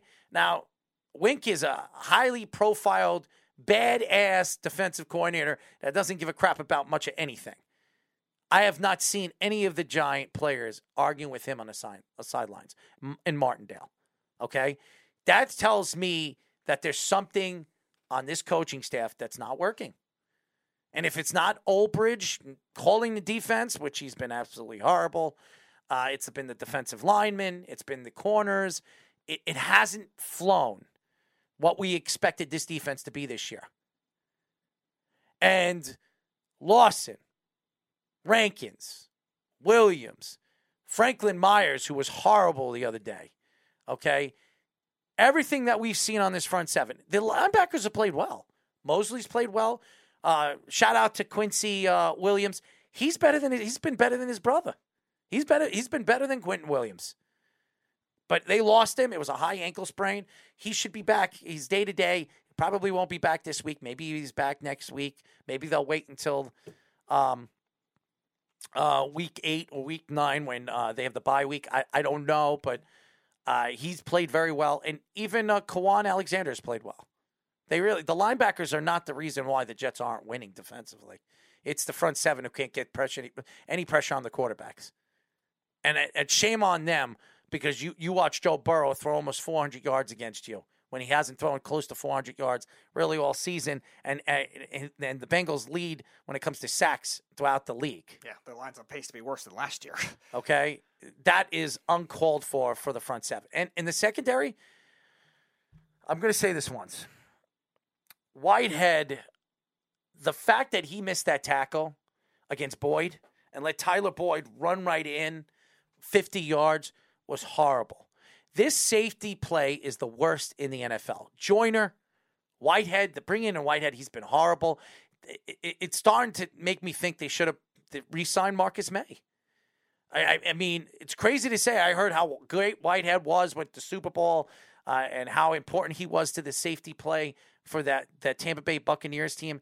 He has been horrible on the New York Jets. So this defense has been crap.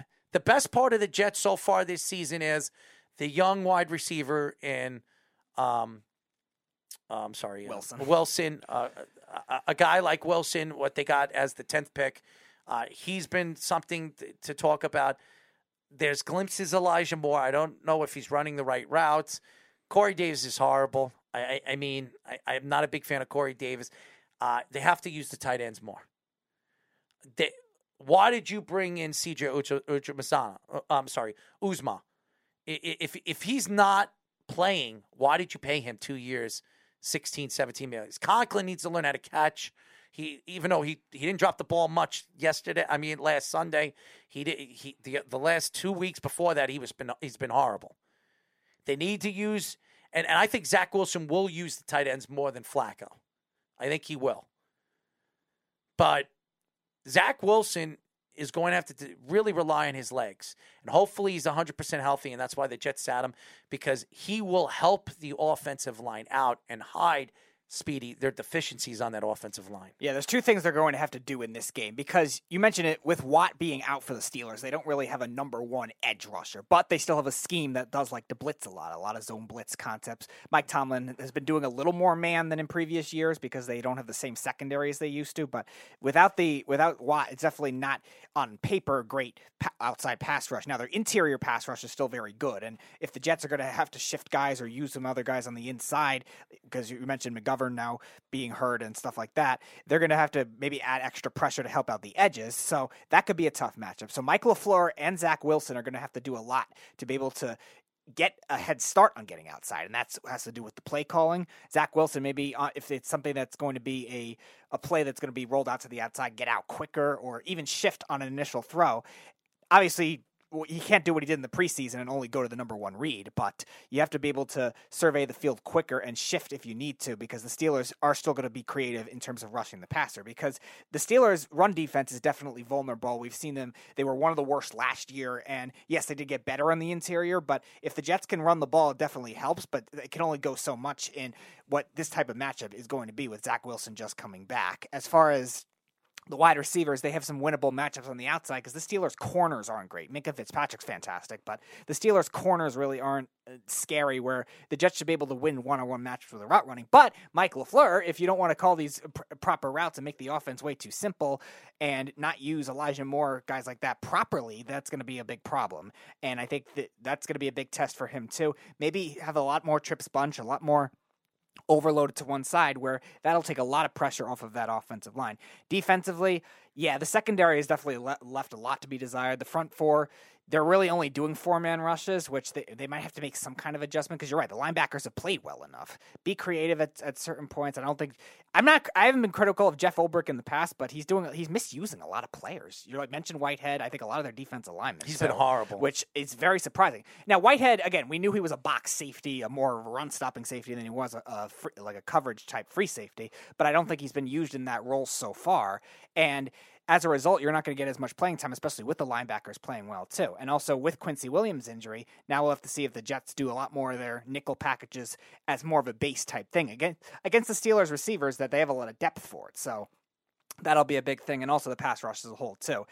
Carl Lawson, yes, he's leading the league in overall pressures, but the other guys have to help out now, too. That's going to benefit you from an analytics standpoint if other guys get to the quarterback, and they haven't been able to do that so far. By the way, Aaron Judge is up, 7th inning. It's 2-2 to him at the plate, trying to hit number 61. He just fouled the ball off to put it at 2-2. Oh, is that Chris Meza on the mound? Another ex-Met. Yep, and he's not really. That was his best pitch to hit, and he fouled it off, so he might strike out again. So they're definitely pitching around him. You can see that they're pitching around Which him. I'm surprised the Blue Jays did. The Red Sox I expected to pitch around him. The Blue Jays I thought they'd be a little more aggressive. No, they don't want to be the team that's going to do it. It just seems weird though. Like they're still contending. Like you still would want to play the game because I think the Yankees team offense is still strived because they're still walking Judge and like they're wearing the other pitchers out because of it. How many full counts has Judge taken? And that's what I mean. I know a lot of Yankee fans want to see him break the record or tie the record in Yankee Stadium. But I think Judge just wants to get this over with if it ever happens because he doesn't want to deal with it. It's a lot of pressure on him. There's a lot of pressure on him. Of course. And a lot of people expect him to do it. And what happens if he falls short? Mm-hmm. I mean, he goes into the playoffs like this in a slump. I mean, Yankee fans are not going to want to see that. But, again, if he hits the home runs in the playoffs, does he break the record? No, because it's a regular season record. If you want to check the combined record, I'm not sure what it is. If you looked at Barry Bonds 73 and whatever he did in the postseason, I don't remember that year in 2001. I don't even know if the Giants made the postseason that year because Arizona won that division. But I mean, it sucks, and he hasn't hit a home run in like a week. Mm-hmm. This has been a drought. This is probably the longest drought he's had, really, since the All-Star break. And it seemed like he was going to do it because he had 2 against the Brewers. Like that was the team I thought that might shut him down, not the Red Sox. It's not the Blue Jays and the Red Sox as much. The Red Sox, I know they want to be petty. I get that. The Blue Jays, they're still fighting for something. So I'm surprised. And then there's the Giants. And I will say this. They played a really close game with the Cowboys, and they lost against a backup quarterback. They did. Yeah. And now you're hearing that Dak Prescott is going to be back. Some people think he could be back by against Washington this week. I think they're going to wait at least another week. They don't need to rush him back. He will be back the week after, 110%. He will be back. And that's pretty good for a Cowboy team that – a lot of people thought losing Dak Prescott for 2 or 3 weeks was going to lose all those games with a backup quarterback. So it's pretty up. That could be gone. Oh, is that it? That's gone. 61. 61. Wow, there it is. That's 61. Aaron Judge hits number 61 in Toronto. Ties Roger Maris's record. Obviously, it went into the Blue Jays dugout, so the players will pick it up and hand it to him. They're not gonna have to pay anybody off. Yeah, line drive home run right into the Yankees bullpen is gonna have over 100 exit velocity for sure, but also a go ahead home run too. So he ties Roger Maris's record. All the players are hugging him. So he hits number 61. This is a great feat for a very likable person in the major leagues. Everybody loves him. Very well respected throughout the league. So I'm sure the Blue Jays are going to come up to him and give him a pound and a hug him. This is a great story. This really is. Aaron Judge was just nice enough to just wait till we were back on air. Now it all makes sense. Now the question is, are the Yankees going to continue playing him so he can hit number 62? Oh, they have to. They can't let him go out of the record. Look at all the managers that are scrutinized for pulling pitchers out of no hitters. Like if you don't pull him out of like a 7-game stretch, because like Snug says it was 8 games starting tonight, 7-game stretch. I mean, he's got to play at some point. I'm sure he is very happy he tied that record because people want him. There's his mom and his father. They're hugging. This is a great story, not just for the Yankees franchise, but for a very likable person. you like or hate the Yankees, for what Aaron Judge has done this year is very special. This is a very special story for a guy that bet on himself in the offseason. The Yankees offered him $213 million. They didn't really want to. They were fighting with what they were going to pay him with the arbitration, and now him having the season that he is having right now, it's a great story. It really is. 61. And has a chance to win the Triple Crown, winning the batting title. I mean, could win. Maybe they win a World Series. This could be one of the greatest, the most complete individual season. Yeah, greatest individual feats we've ever seen. Right. It's unbelievable. Yep. And again, you're looking at a case where if it does stretch into the postseason, like how many combined home runs that could be, how many combined RBIs. Do you know how much better he feels now that he hit that? Yep. I mean, you could see the smile on his face. He's probably saying, "Oh, finally." I just imagine. And now I think he wants to go back to Yankee Stadium and that break the record there and end this craziness. But and they're playing against the Rangers, who do not have good pitching, so that should be a good sign for them. So hopefully that happens and ends it. But this was right down the middle. Ripped line drive, like a fast, and he knew over it. 100 exit Mesa velocity knew home it. run. Yeah. Mesa knew it when it came off his bat. Ex-Mets pitcher Chris Mesa. He was so happy when he hit that. Watch the fans out there when he hit that. Look at the heads go. They knew it was gone. Mm-hmm. Yeah, fantastic. Great story. Wow, great story. That's the Blue Jays. Obviously, there's going to be a lot of Yankees fans in Canada, but this looks like it's like majority Yankee fans. That's insane. There's a lot of Yankee fans. It looks like 75% Yankee. Look at fans. his mom's face. She knew it was gone. Yeah, she knew it was gone. Now mom and dad giving a hug. His father's a giant too. Wow. Yeah, he is. He looks like he's like that must be his brother or his brother-in-law hugging his mom, but that's those genes run deep. He looks like he's 6'4", his father. Yeah, he's giant. I don't know if I think he was adopted. Oh wow, okay, I didn't realize I that. think he was adopted. I'm not quite sure, but I don't know the whole story. But I don't know. But anyways, that'd be even crazier then. Yeah, the Giants. Back to the Giants. By the way, one more time, congratulations to Aaron Judge, number 61. Fantastic. Losing Sterling Shepard was a big loss because they're probably going to release Galladay. Everything that we've heard, they're going to probably release Galladay. He doesn't fit the offense. It looks like Dable doesn't want him there. I think he's a cancer in the locker room. So he's going to be on his way out. So what are they going to do at the wide receiver position? They lose Shepard now for the season with the torn ACL. I mean, do you reach out to Odell Beckham? If you think you're a playoff team, do you reach out to Odell Beckham and see how much it would cost to bring him back for just a 1-year deal? I mean, would you? It's tough because off of his injury too. Like, is he? He'll be back in the second half. Yeah, you would think he's going to be back in the second half. You also could look around with it when it came to the trade deadline. Week 8. Week 8. Okay, that's interesting. Week 9. Yeah, again, I think he is a fit for that scheme for sure, Odell, because he has still good route runner. He's obviously not the same deep threat he used to be when he was with the Giants. But again, I think the Giants, once they get their rookies, their young receivers back, those are usually more of the guys that are going to get more downfield. Even if they don't catch it, they're going to at least spread the offense more downfield. Because Brian Dable, I don't think backed down when it came to these receiver injuries as it is when it comes to a schematic standpoint. And that's what you like out of a coach, to be able to do that. The Giants have had everything thrown in their face the last couple of weeks when it comes to pressure. The Giants' offensive line was horrendous this week against Dallas. They were bad last week against the Panthers, even though they won.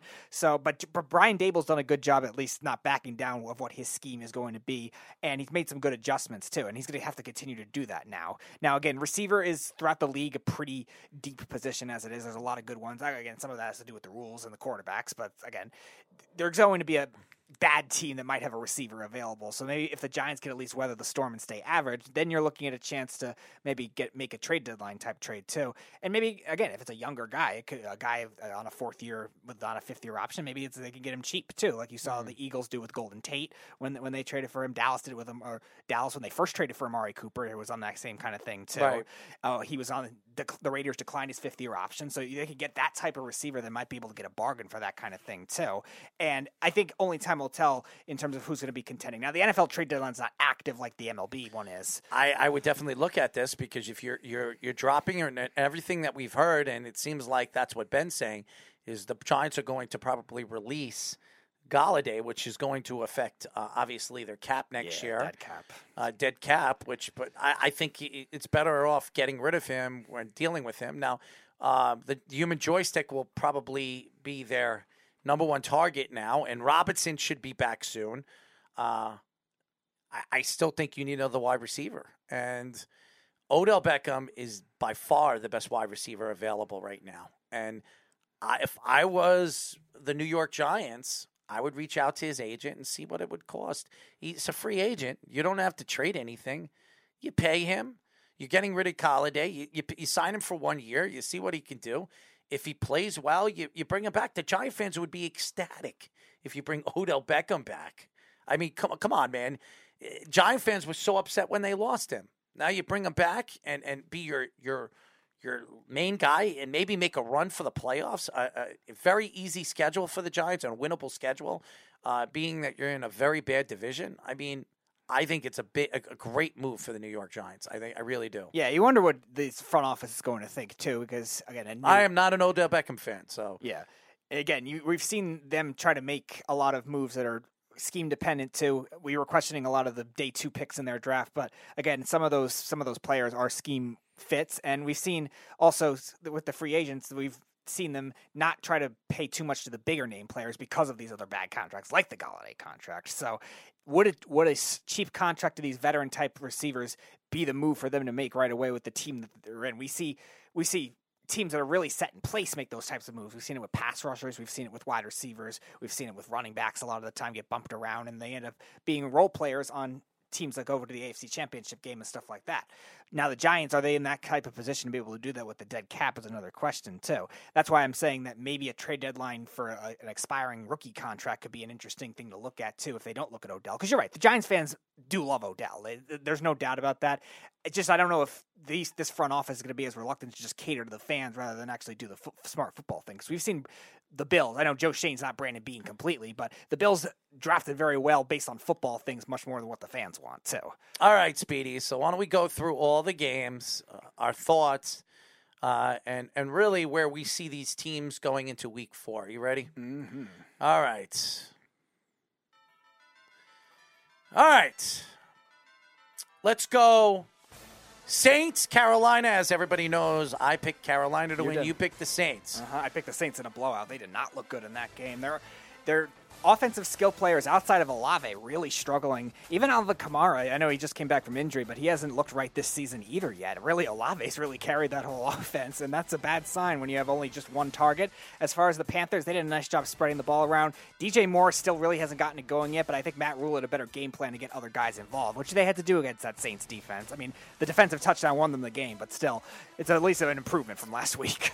Baker didn't have one of those games. It didn't really stand out where wow, this is why they made the move, and that's why he's taken over as the quarterback under the helm of this Carolina Panther team. But Christian McCaffrey had sparks of why he is one of the best running backs in the league. I think this defense played very well in the second half of the game. They shut down Jameis Winston, who, let's be honest, isn't one of those top quarterbacks. But I like what they did, and the fact is that they shut down. Alvin Kamara played in this game. He came back. He didn't really have much of a game. He really didn't.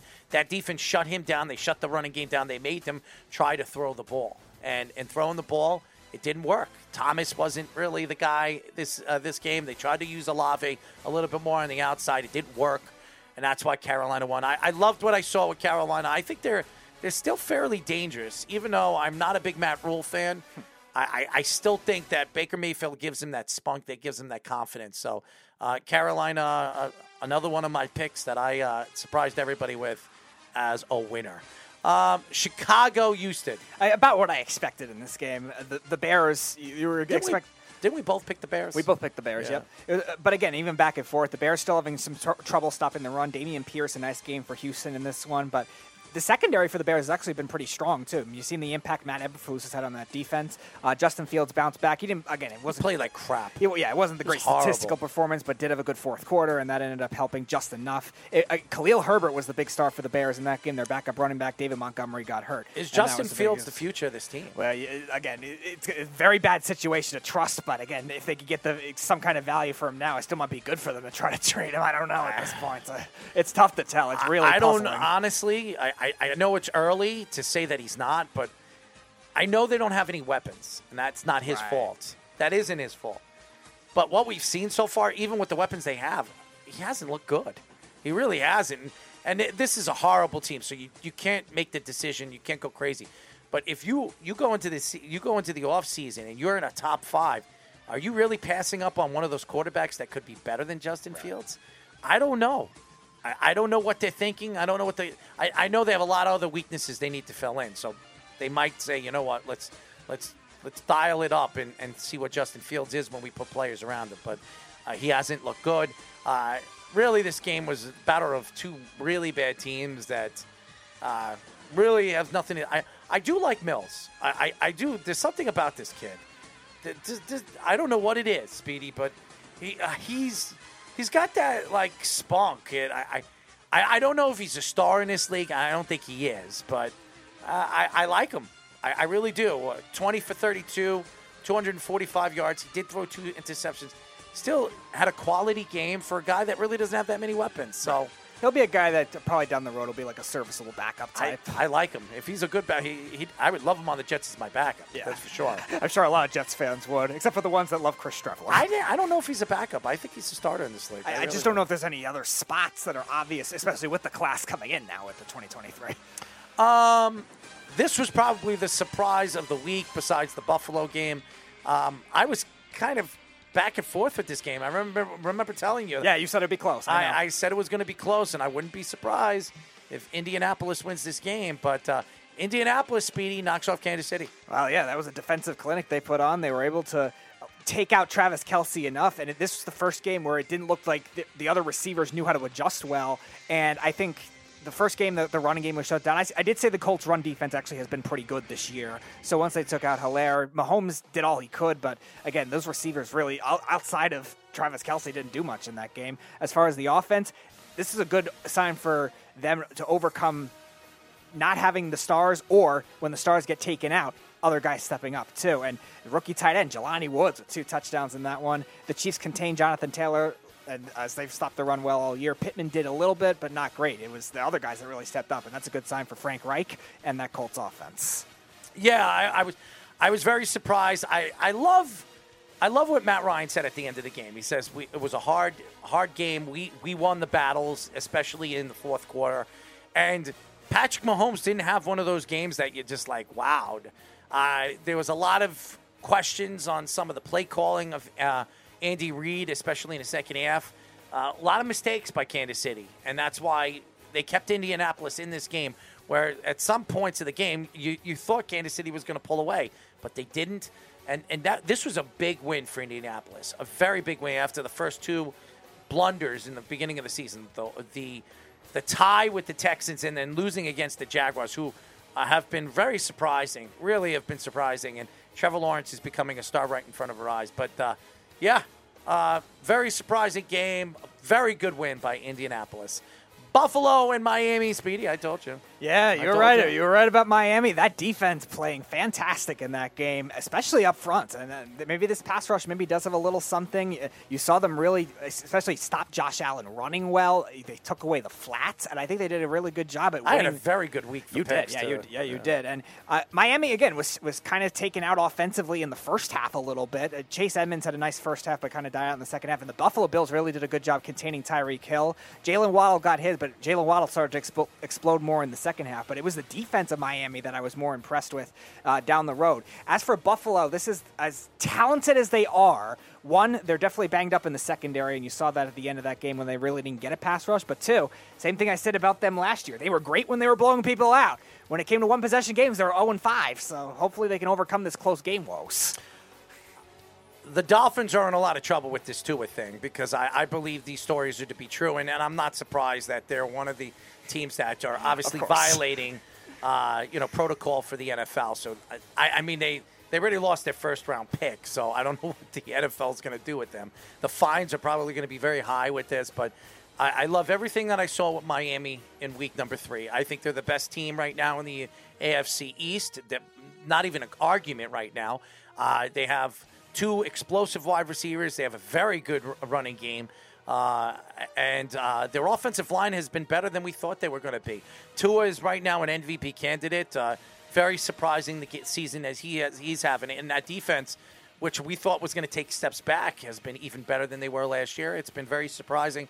I have to give a lot of credit to McDaniels, right? I'm not McDaniels. I don't even know who the defensive coordinator is. The coach. Mike McDaniel. Mike McDaniels, who's had for a guy that looks as small as stature and looks like a nerd, knows how to coach football, and this is another Sean McVay disciple. So, very impressed with the Miami Dolphins. Congratulations to them as they're 3-0, first time since 2018.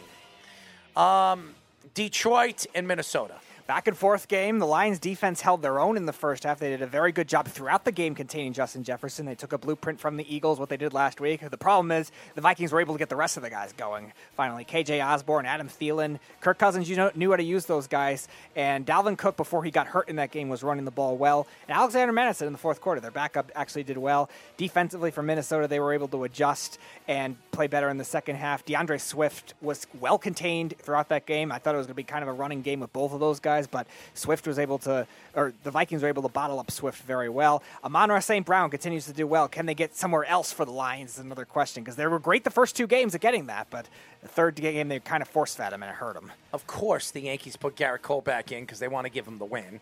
It's ridiculous. They spoon-feed this guy. They really do. Anyways, I thought that was a great game. Detroit has been close in every single one of their games. It shows you their coaching. It shows you their confidence, as the swag of this team, defensively, offensively. They're going to compete with everybody. There's really nothing bad to say. Jared Goff had a decent game again. They can run the ball. Swift had a decent game, and Brown is turning into one of the more underrated offensive players in the league. I mean, there's nothing bad at that except the giving up the final 5, 6, 7 minutes of the game, giving up the touchdown. It really cost them a chance to win this game. Minnesota, we expect them to be good. I mean, Jefferson and Thielen and obviously Cousins. This is a good offense. Their defense, we expect them to be decent this year. Didn't really show up against the Eagles, but nevertheless, this was a big win for Minnesota. And still, I still fear to believe that Detroit is still a dangerous team in this division. So, fantastic game by Detroit. More fantastic Detroit played the way they did than Minnesota winning the game. The best last-place team. Yeah, Baltimore and the Patriots. The Ravens' offense looking a lot better than I would have expected. Lamar Jackson Jackson the whole year. right now is the MVP. Lamar Jackson looks like an MVP candidate because he's throwing the ball deep better than he ever has in his career so far, and he's getting other guys involved. Devin Duvernay's having a better year as a result of this. Rashad Bateman had a big game in this one, and Mark Andrews, he was the best receiving tight end last year, and he had a couple rough games to start this year, but had 2 touchdowns in this game, broke out the way he did. However, the defense still has had some leaks so far. You saw them in the second half against the Dolphins blow that lead, and now against the Patriots, who don't have a lot of offensive weapons, still had some trouble with some big plays. So still adjusting to not having Wink Martindale is there. How fast can they do that? If they could turn around for the second half, they might be the best team in the AFC. Well, who would have thought that the strength of the Baltimore Ravens would be their offense, not their defense? Yeah. Okay. And that has a lot to do with Lamar Jackson. So if I was Lamar Jackson, I'd be saying, show me the money. Because if you don't, this man is going to be the best free agent on the market next year. Even if they can obviously give him the franchise, but if he's demanding, if you're going to franchise him, he's going to want out. He's not going to play next year. He is going to make himself a lot of money if he wins another MVP. That would be the second MVP in 4 years. Yeah. It's very impressive what Lamar Jackson is doing. with a team that's really known for their defense. Hamilton, the defensive safety that they brought in the offseason in the draft, has been horrible. I've really, the secondary, I'm questioning the secondary and what the secondary is with all the talent that they had. They spent a lot of money bringing in the guy from the Saints, Williams. He had a good game against the Jets, and then he really hasn't been that good this year. He really hasn't. I know it's early, Marcus Williams, but let's see what they do as the season progressively moves forward. But the Patriots stayed in this game. Harris had a good game. Their running game, this is a good running team. I don't know who they're throwing the ball to. I feel bad for Mac Jones. I really do. He's now hurt, too, so we'll have to see if he plays. He might not play this week. He might not play the next 2 weeks. Which, it doesn't bode well for the Patriots. Who knows? Maybe the Patriots have a top 10 pick, top 5 for the first time in a very long time. Yeah. They draft a quarterback over Mac Jones. I don't know if that's what Bill Belichick will do. No, I feel like they're the team that wants to just reap the benefits of having that trade pick. out of it, and you get an RG3 type trade all over again. Yeah, that's really all I have for that game. I just running game was good, defense was I mean, this Patriot team is really the worst. Honestly, the Patriots are the worst team in that division. It's the first time it's the first time Bill Belichick's team have allowed, I think, back to 2 games this season with back-to-back big plays, like 40-yard plays, like that, all that in the beginning of the season. And I'm not one to say that, but I think Ben said R.I.P. to Coolio, the rapper, I think. Oh, wow. He passed away. But, that's all. Tennessee and Vegas. Back and forth game. The Titans got Derrick Henry going finally. They got that offensive line going finally, which has been struggling much of the year. They did lose Taylor Lewan for the year, which long-term will hurt. But defensively, they had a good game plan on the Raiders' top guys and really made those Derek Carr try to throw to those other guys. No Hunter Renfrow definitely hurt them. He's always been that safety blanket type receiver. Mac Hollins played well. I guess he was that one guy that broke out, but you're seeing the Cardinals showed it last week too. If you could take out Devontae Adams, the Raiders' team offense isn't great. Yeah. By the way, RIP to Coolio while you were talking. I looked at it. Dies at the age of 59 years old. Very young. I don't know what he died from. I'll read the story after the show. But if you don't remember, what was that? It was from a movie, Paradise, Gangster Paradise. Gangster's Paradise, yeah. Grammy-winning yes. Gangster's Paradise rapper. I forget what movie that was from, but it was a very popular song in the 90s, late 90s. So R.I.P. to Coolio, the rapper. Listen, Josh McDaniels is on the hot seat. He already 3 weeks into the season, the fans are calling for his head. This is the same thing that happened in Denver. The same thing. He takes this job with all the money that they spent in the offseason, giving Adams, Derek Carr, and all these guys, paying the money that they spent, getting rid of this, getting rid of that, getting rid of the GM. I don't know where this team is. And they're going to have to pay Jacobs, which I don't think they're going to be able to. No. So I don't know where this team is at. I think Josh McDaniels better find a way to win next week, because if he don't, it's going to be there she was. His head will be out the door just as quick as his ass was in there, in the seat when he got offered the job. So Tennessee played a good game. Derrick Henry broke out. We expected that. Tannehill stinks. We expected that as well. I don't know what this Tennessee Titan team is, but they played a really crappy Vegas Raiders team. So there you go. Philadelphia, Washington. Well, the Eagles are the best team in the NFC. It's showing again. No question. Ralph Vacchiano said it last week. He said the Eagles are definitely through 2 weeks, the Super Bowl favorite, the most complete team. They showed it again. Their defense really doing a good job rushing the passer against Washington. Had the perfect revenge game against Carson Wentz that you would want. All the Eagles fans definitely loved it, but defensively they really did a great job. Linebackers played well. They had a good game plan against those wide receivers as well. Jonathan Gannon, who had some head coaching interviews last year, might be looking at that kind of thing this offseason too. He's done a fantastic job, and offensively, is there not more anything else Jalen Hurts can do? I mean, we talked about Lamar Jackson and Josh Allen probably being the top 2 MVP candidates, but Jalen Hurts might be third at this rate, the way he's playing. Oh, my God, Jalen Hurts. Listen, you were right about Jalen Hurts. That's why you picked him in your fantasy. I think he's another one that's up for an MVP. The funny thing is I didn't even like him out of the draft. He looks so good. I didn't like the coach when they hired a coach, and look what he's turned out to be.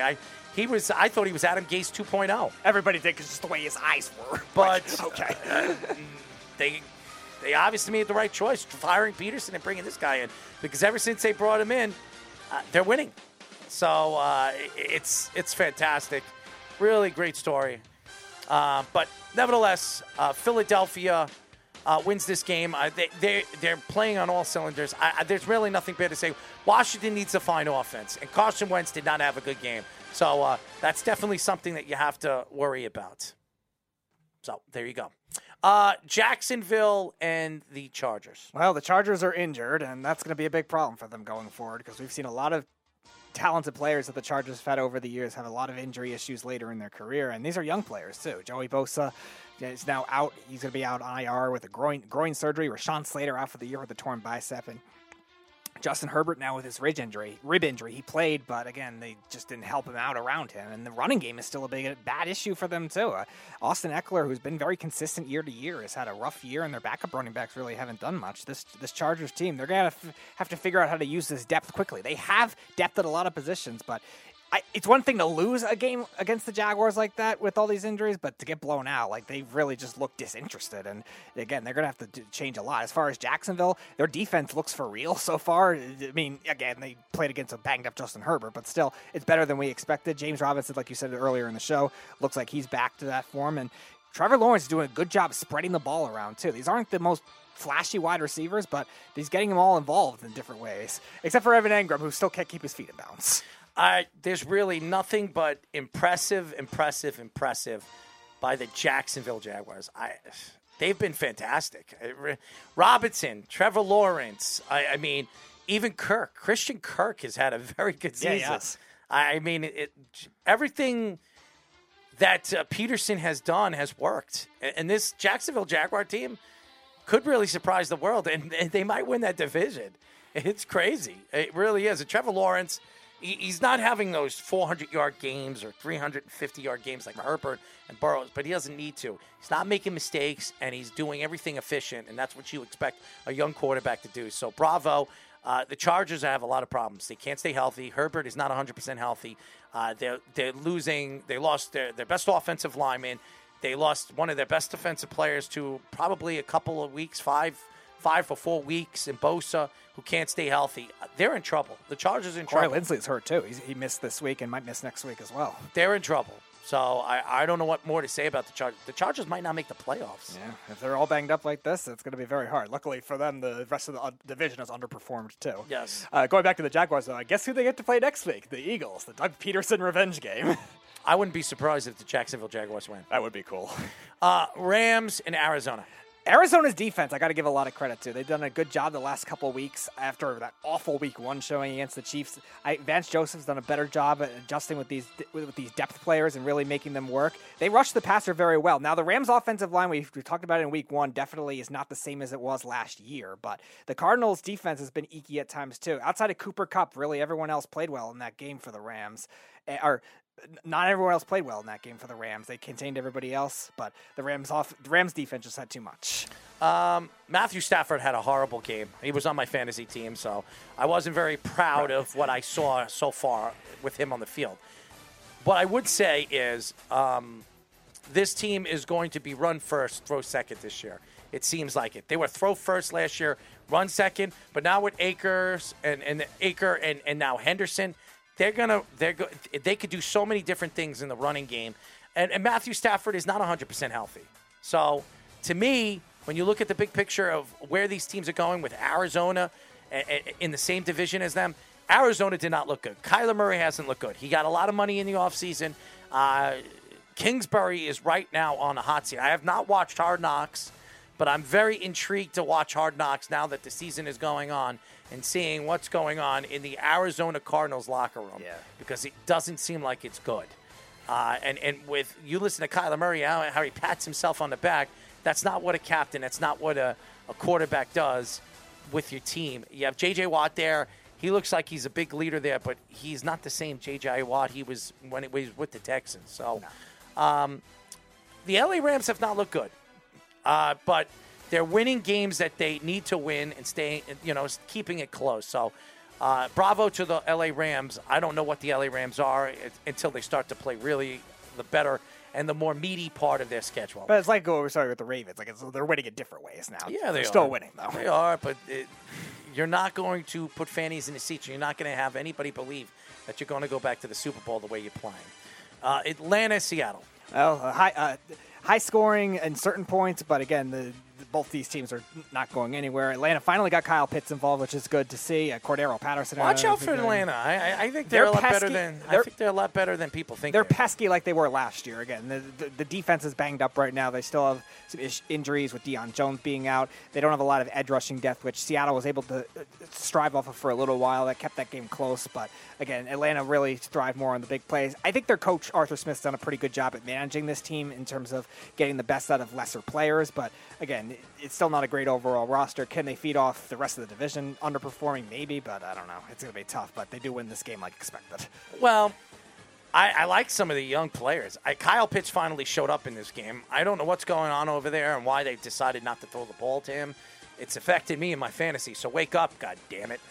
But Atlanta, I think Drake London's the real deal. I think he's a star. If he can stay healthy, he's going to be a fun player to watch. He's another big body like Julio Jones. I don't know if he can run like Julio, but he could do everything else. He's strong. He's powerful. He can jump. He's an ex-basketball player. Power forward. I think this kid is going to be a fantastic, fantastic player to watch if he can stay on the field and stay healthy. Julio Jones couldn't, and I'm questioning if this kid could. But if he does, that's that. And Cordell Patterson, we expected. I mean, come on. Cordell Patterson he's a running back. He's a wide receiver. He's really. I remember when he was a first-round draft pick and he was a punt returner, and I thought he was a wasted draft pick, but he was a journeyman. Finally, Atlanta brings him in, and they figured out how to use him. He's been fantastic. I mean, there's really nothing to say. Marcus Mariota had a decent game, and Atlanta's defense played well when they needed to. So, in Seattle, they have a lot of problems. They have a lot of problems. The fact that Pete Carroll's staying in these games has been very impressive. And their two offensive tackles that they drafted this year have played really good. Cross, to me, has been the best tackle in this draft so far. Yeah, by a pretty good margin and so far. the kid that they drafted in the third round has been really, really good, too. I think it was the third round. Yeah, a kid from Washington. I'm drawing a blank on his name. He looks good, too. So the tackles look good. So they finally have a good tackle, two duo tackles after Russell Wilson is now gone. And I got my own bone to pick with Russell Wilson. Oh, yeah, Abraham Lucas. That's the other tackle. He looks from really Washington good. State. Yeah, he looks really good, too. Yep. The two tackles have looked really good on the field. Green Bay and Tampa. Well, Wes, this one's for you. You said my under would not hit, but it did. I know Green the Packers Bay in this game, too. I did not have Green Bay, but Wes was making a big deal of, the over has to hit for Green Bay to win. The under hit. The defensive duel, not the quarterback duel we expected. But again, can you really blame them? The Packers have no wide receivers as it is, and Tampa was playing down 3 wide receivers. So that game was expected. But both those offensive lines had a lot of problems in that game, too. Tampa's offensive lines had a lot of trouble this year as it is. They're in trouble. The Packers are dealing with a lot of injuries right now because David Bakhtiari, they tried to play him, but he left that game. Elgton Jenkins, who played well for them last year, in and out with injuries. That's a big concern for both of these teams. But the Packers defense did step up just enough to be able to win that. They've had a rough first 2 weeks so far, especially against the run. But outside of... It's crazy how they're winning these games. But this is the first game where they're able to stop the run again nicely against Fournette. Did you listen to Trey and how confident he is with this Packers team? I don't know how... He has his biased pick. They're going to go to the Super Bowl. Okay. I don't know how he thinks that this team is a Super Bowl contender of what we've seen so far. They're squeaking by when they win these games, okay? It's not Aaron Rodgers' fault. Well, it kind of is because he took $50 million and hurt their cap. But, they got nobody. Galladay, they can bring in whoever they want. Yeah, have fun with your overpaid bum in with the Giants saving you or saving your season. I don't know. I don't know about saving. I think they make the playoffs. I do too, just with the other NFC teams underperforming. But I think they could be one and done in the playoffs. I don't know who he has to throw to unless they find somebody at the trade deadline and they make some kind of crazy move. Mm-hmm. There's just nothing that really stands out to me to say that the Green Bay Packers are a dangerous team. Offensively, they're not scary. Their running game, Jones has looked bad. This game, Jones did not look good. He was good last week, but bad the other 2 games. Dylan's been better than him. And the defense is the only thing that really stands out to me with Green Bay. Tampa, they're injured. Tom Brady hasn't looked the same. This is not the same Tom Brady, okay? It's just not. Something's going on with his family life. It's affecting his game. He doesn't look 100% healthy. It looks like he lost a lot of weight, and he looks drawn from what he looked like last year. So I don't know what's going on. That 2-point conversion was a big mistake. That 5 yards, and honestly, that was on offsides twice. That touchdown shouldn't have counted. But nevertheless, the Green Bay Packers pulled out that win, and I want to hear by the coach, and you know what I'm talking about, on the Green Bay Packers, Mr. LaFleur saying that it was a great win. It wasn't a great win. It was a boring, pathetic win against a team that had missed their 2 best wide receivers. So brag about it all you want. If you meet in the playoffs like that and you play like that, you don't stand a chance. Nope. San Francisco, final game, because we talked about Dallas and the Giants. The final game of the week, the very boring, and I mean very boring Sunday night football game. San Francisco and Denver. By the way, Denver pulled off that win. I don't know how they've won 2 games. I really don't. Well, so have the Bears, so who knows at this rate. But, yeah, the 49ers offense went back to what it was at the beginning of last season, where if Deebo Samuel gets taken out, they have to find other guys, and they didn't adjust enough to be able to find those other guys. Deebo Samuel was having a great year in the first half, and the Niners offense was sluggish, and they started 2-4, and it looked like that kind of thing again. When Jimmy G doesn't target these other guys, it doesn't make for a good team offense. Also, I think the running game, they kind of force-fed Jeff Wilson when it wasn't working, too. We see Kyle Shanahan make adjustments all the time with his running game, and he didn't do that in this game. Like, yeah, he'll feed the hot hand when the hot hand's going on, but it wasn't going on. So why are you not trying some other things with that type of thing? So I blame Kyle Shanahan in that sense, but also Jimmy G. Like, if the Broncos took away Deebo Samuel, find other guys to make it work, and they really didn't do it. Their defense held their own. Them and the Buccaneers, really, they've had great defenses that they haven't had the offenses yet. The Broncos, I still don't trust them, even though they won the game. Their offense is just ugly right now. Just awful to watch. They can't get a running game. It does look ugly, but they're still winning. You know? It's not ugly, sustainable. But they're winning. It's not sustainable. They beat a San Francisco 49ers team that I think that, in the beginning of the year, I thought, with Jimmy G on the helm, they can make it to the Super Bowl. Now, I'm obviously going to change that because I don't know what San Francisco is, but I was... the fact that the game was close and Denver stayed in the game and they won that game. What are they, 2-1? They're 2-1. They beat the Texans 16-9. That division, and won this game 11-10. That division is very questionable. The Vegas Raiders are horrible. Yeah. The Chargers might be fighting injuries. So, and let's be honest, Kansas City, they played a game against the Indianapolis Colts. They should have won. So this division, you got 2 teams that are 2-1. Who would have think? Could you imagine the Broncos win this division with Nathaniel Hackett the way he's been coaching? The sad thing is, this is how much I don't trust the Broncos. I still trust the Chargers, as banged up as they are, more than the Broncos right now. It's crazy. It really is. And Russell Wilson has not looked good. No. So, overpaid player could be in a range. And this has a lot of weapons. There is no excuses for Russell Wilson. None. If he makes an excuse on this, well, there's nothing he can sell to us right now to say that he is having a good season. 20 for 33, 184 yards, no touchdowns, no interceptions. That's not good enough for a team that's a contender, okay? Yeah, what they're doing is not sustainable. They're winning just ugly, and it doesn't work all the time. And you're not going to get away with it unless you have good coaching, which, by the way, they don't. Aaron Hicks is actually hitting now, guys. So yeah, who would have thought? Maybe he makes the roster now? Good. You could be the last guy and just bench warm forever. You could pinch run. You could be a pinch runner. Who knows? The Yankees got a lot of guys. And that is our picks of the week, ladies and gentlemen.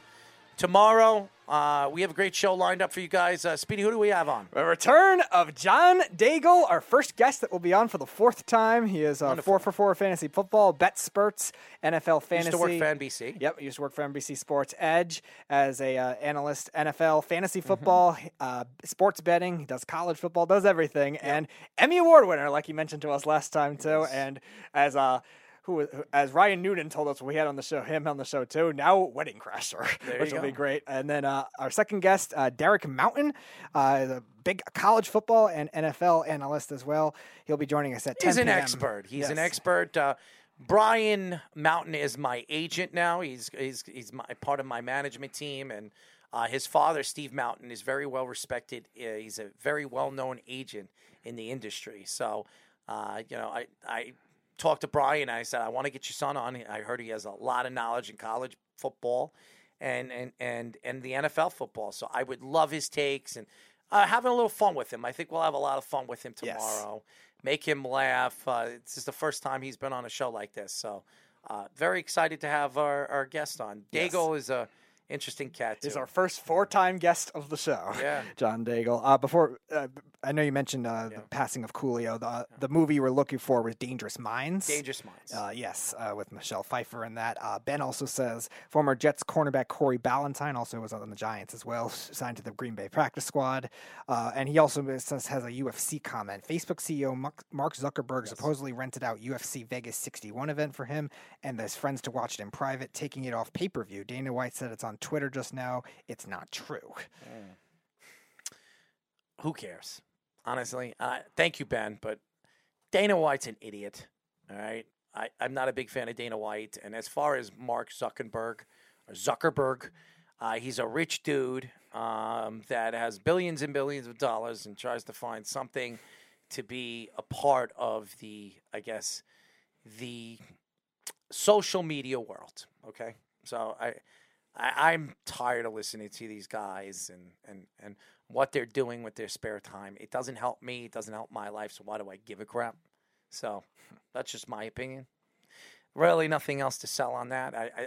It's so interesting when we talk about over the last couple of years and some of these multi-billionaires like Elon Musk and, Bezos and all these guys that have their hands dipped in the world and where the world is going and politics and we sit here and we wonder, what did we do wrong when you see these guys and how much money they bring in for whatever they do? And they're intelligent men. They really are. And look at these billionaires that own these sports teams. And they every single day they're making millions and millions of dollars either off of us or something that they have invested into.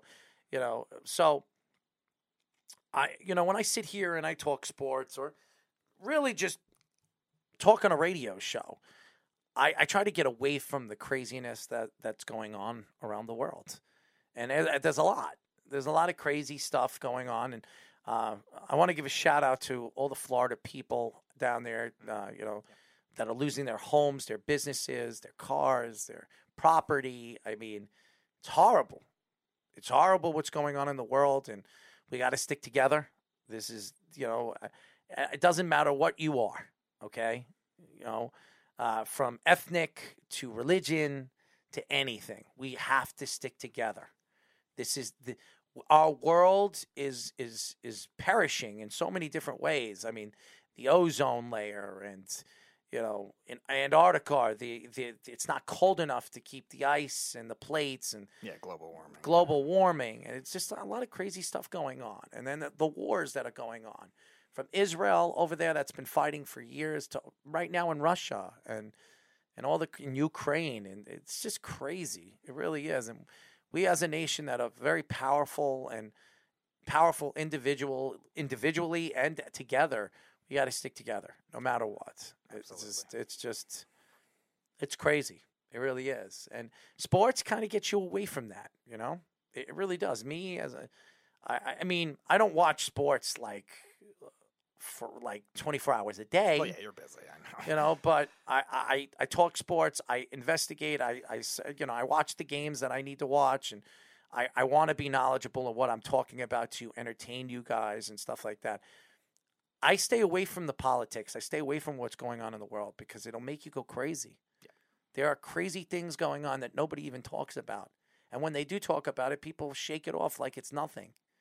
So, just be happy that you're alive, honestly. I mean, that you can eat every day, you can go to sleep every day, and just know that you're a human being. What is Snug saying? I watch sports 22.7 hours. No, per day. was sports 22.7 hours per day. Well, that's a typo or not. I'm not really sure what that means, Snug. Whatever the case is, I think that the world is so important to think that all the crazy things that are happening, all the the nasty things that are going on in the world, you have to understand that you're alive, you have your health, and you could sit and watch a sports game. You could still root for the Giants or the Jets or watch Aaron Judge hit number 61. You know, it's a privilege to live here in the United States. So cherish the moments that you have. Cherish the moments, the people that you're with, because you don't know when they're going to be gone. So, and that's something that's coming from me. All right. And this is not sports oriented on this, but I talk from the heart. So again, shout out to the people in Florida that are dealing with what they're dealing with. And, hearts go out to you and your families. And hopefully everything gets better a lot sooner than later. So. Yes. Tomorrow, we will have, obviously, Derek Mountain on the show. Daigle will be joining us, ladies and gentlemen. So it'll be a great show. We will get into our Week 4 picks. Imagine that. We're already in Week 4 of the NFL. It's crazy how fast this goes. It really is. It's the longest off season and the faster individual season. It really is. It goes 1, 2, 3. And we'll get into baseball, hockey, football, everything. It's a big show, 9 o'clock. Tune in. We will definitely make you laugh, as always, and make you cry, I guess. Especially when we hear about the John Daigle wedding stories from his perspective. Cry as in laugh at that. Well, yes. I mean, Daigle is, he seems like he's wedding crashing every time he goes out on the weekends. I mean, By the way, the Yankees are up 6-3. 8th inning, man on first and second, no outs. Yes, Garrett Cole is off the mound. Thank God. And Clark Schmidt now in. I don't know who he relieved, unless Cole lasted into that inning, but I doubt he did. No, I don't think he did.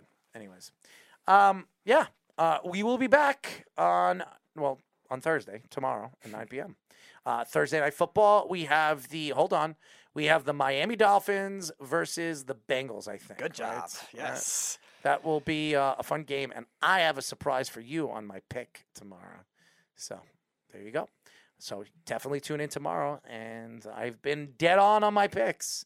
So you might want to hear the great one make his picks tomorrow. That's it. Good night, as always. You're listening to the Worldwide Sports Radio Network.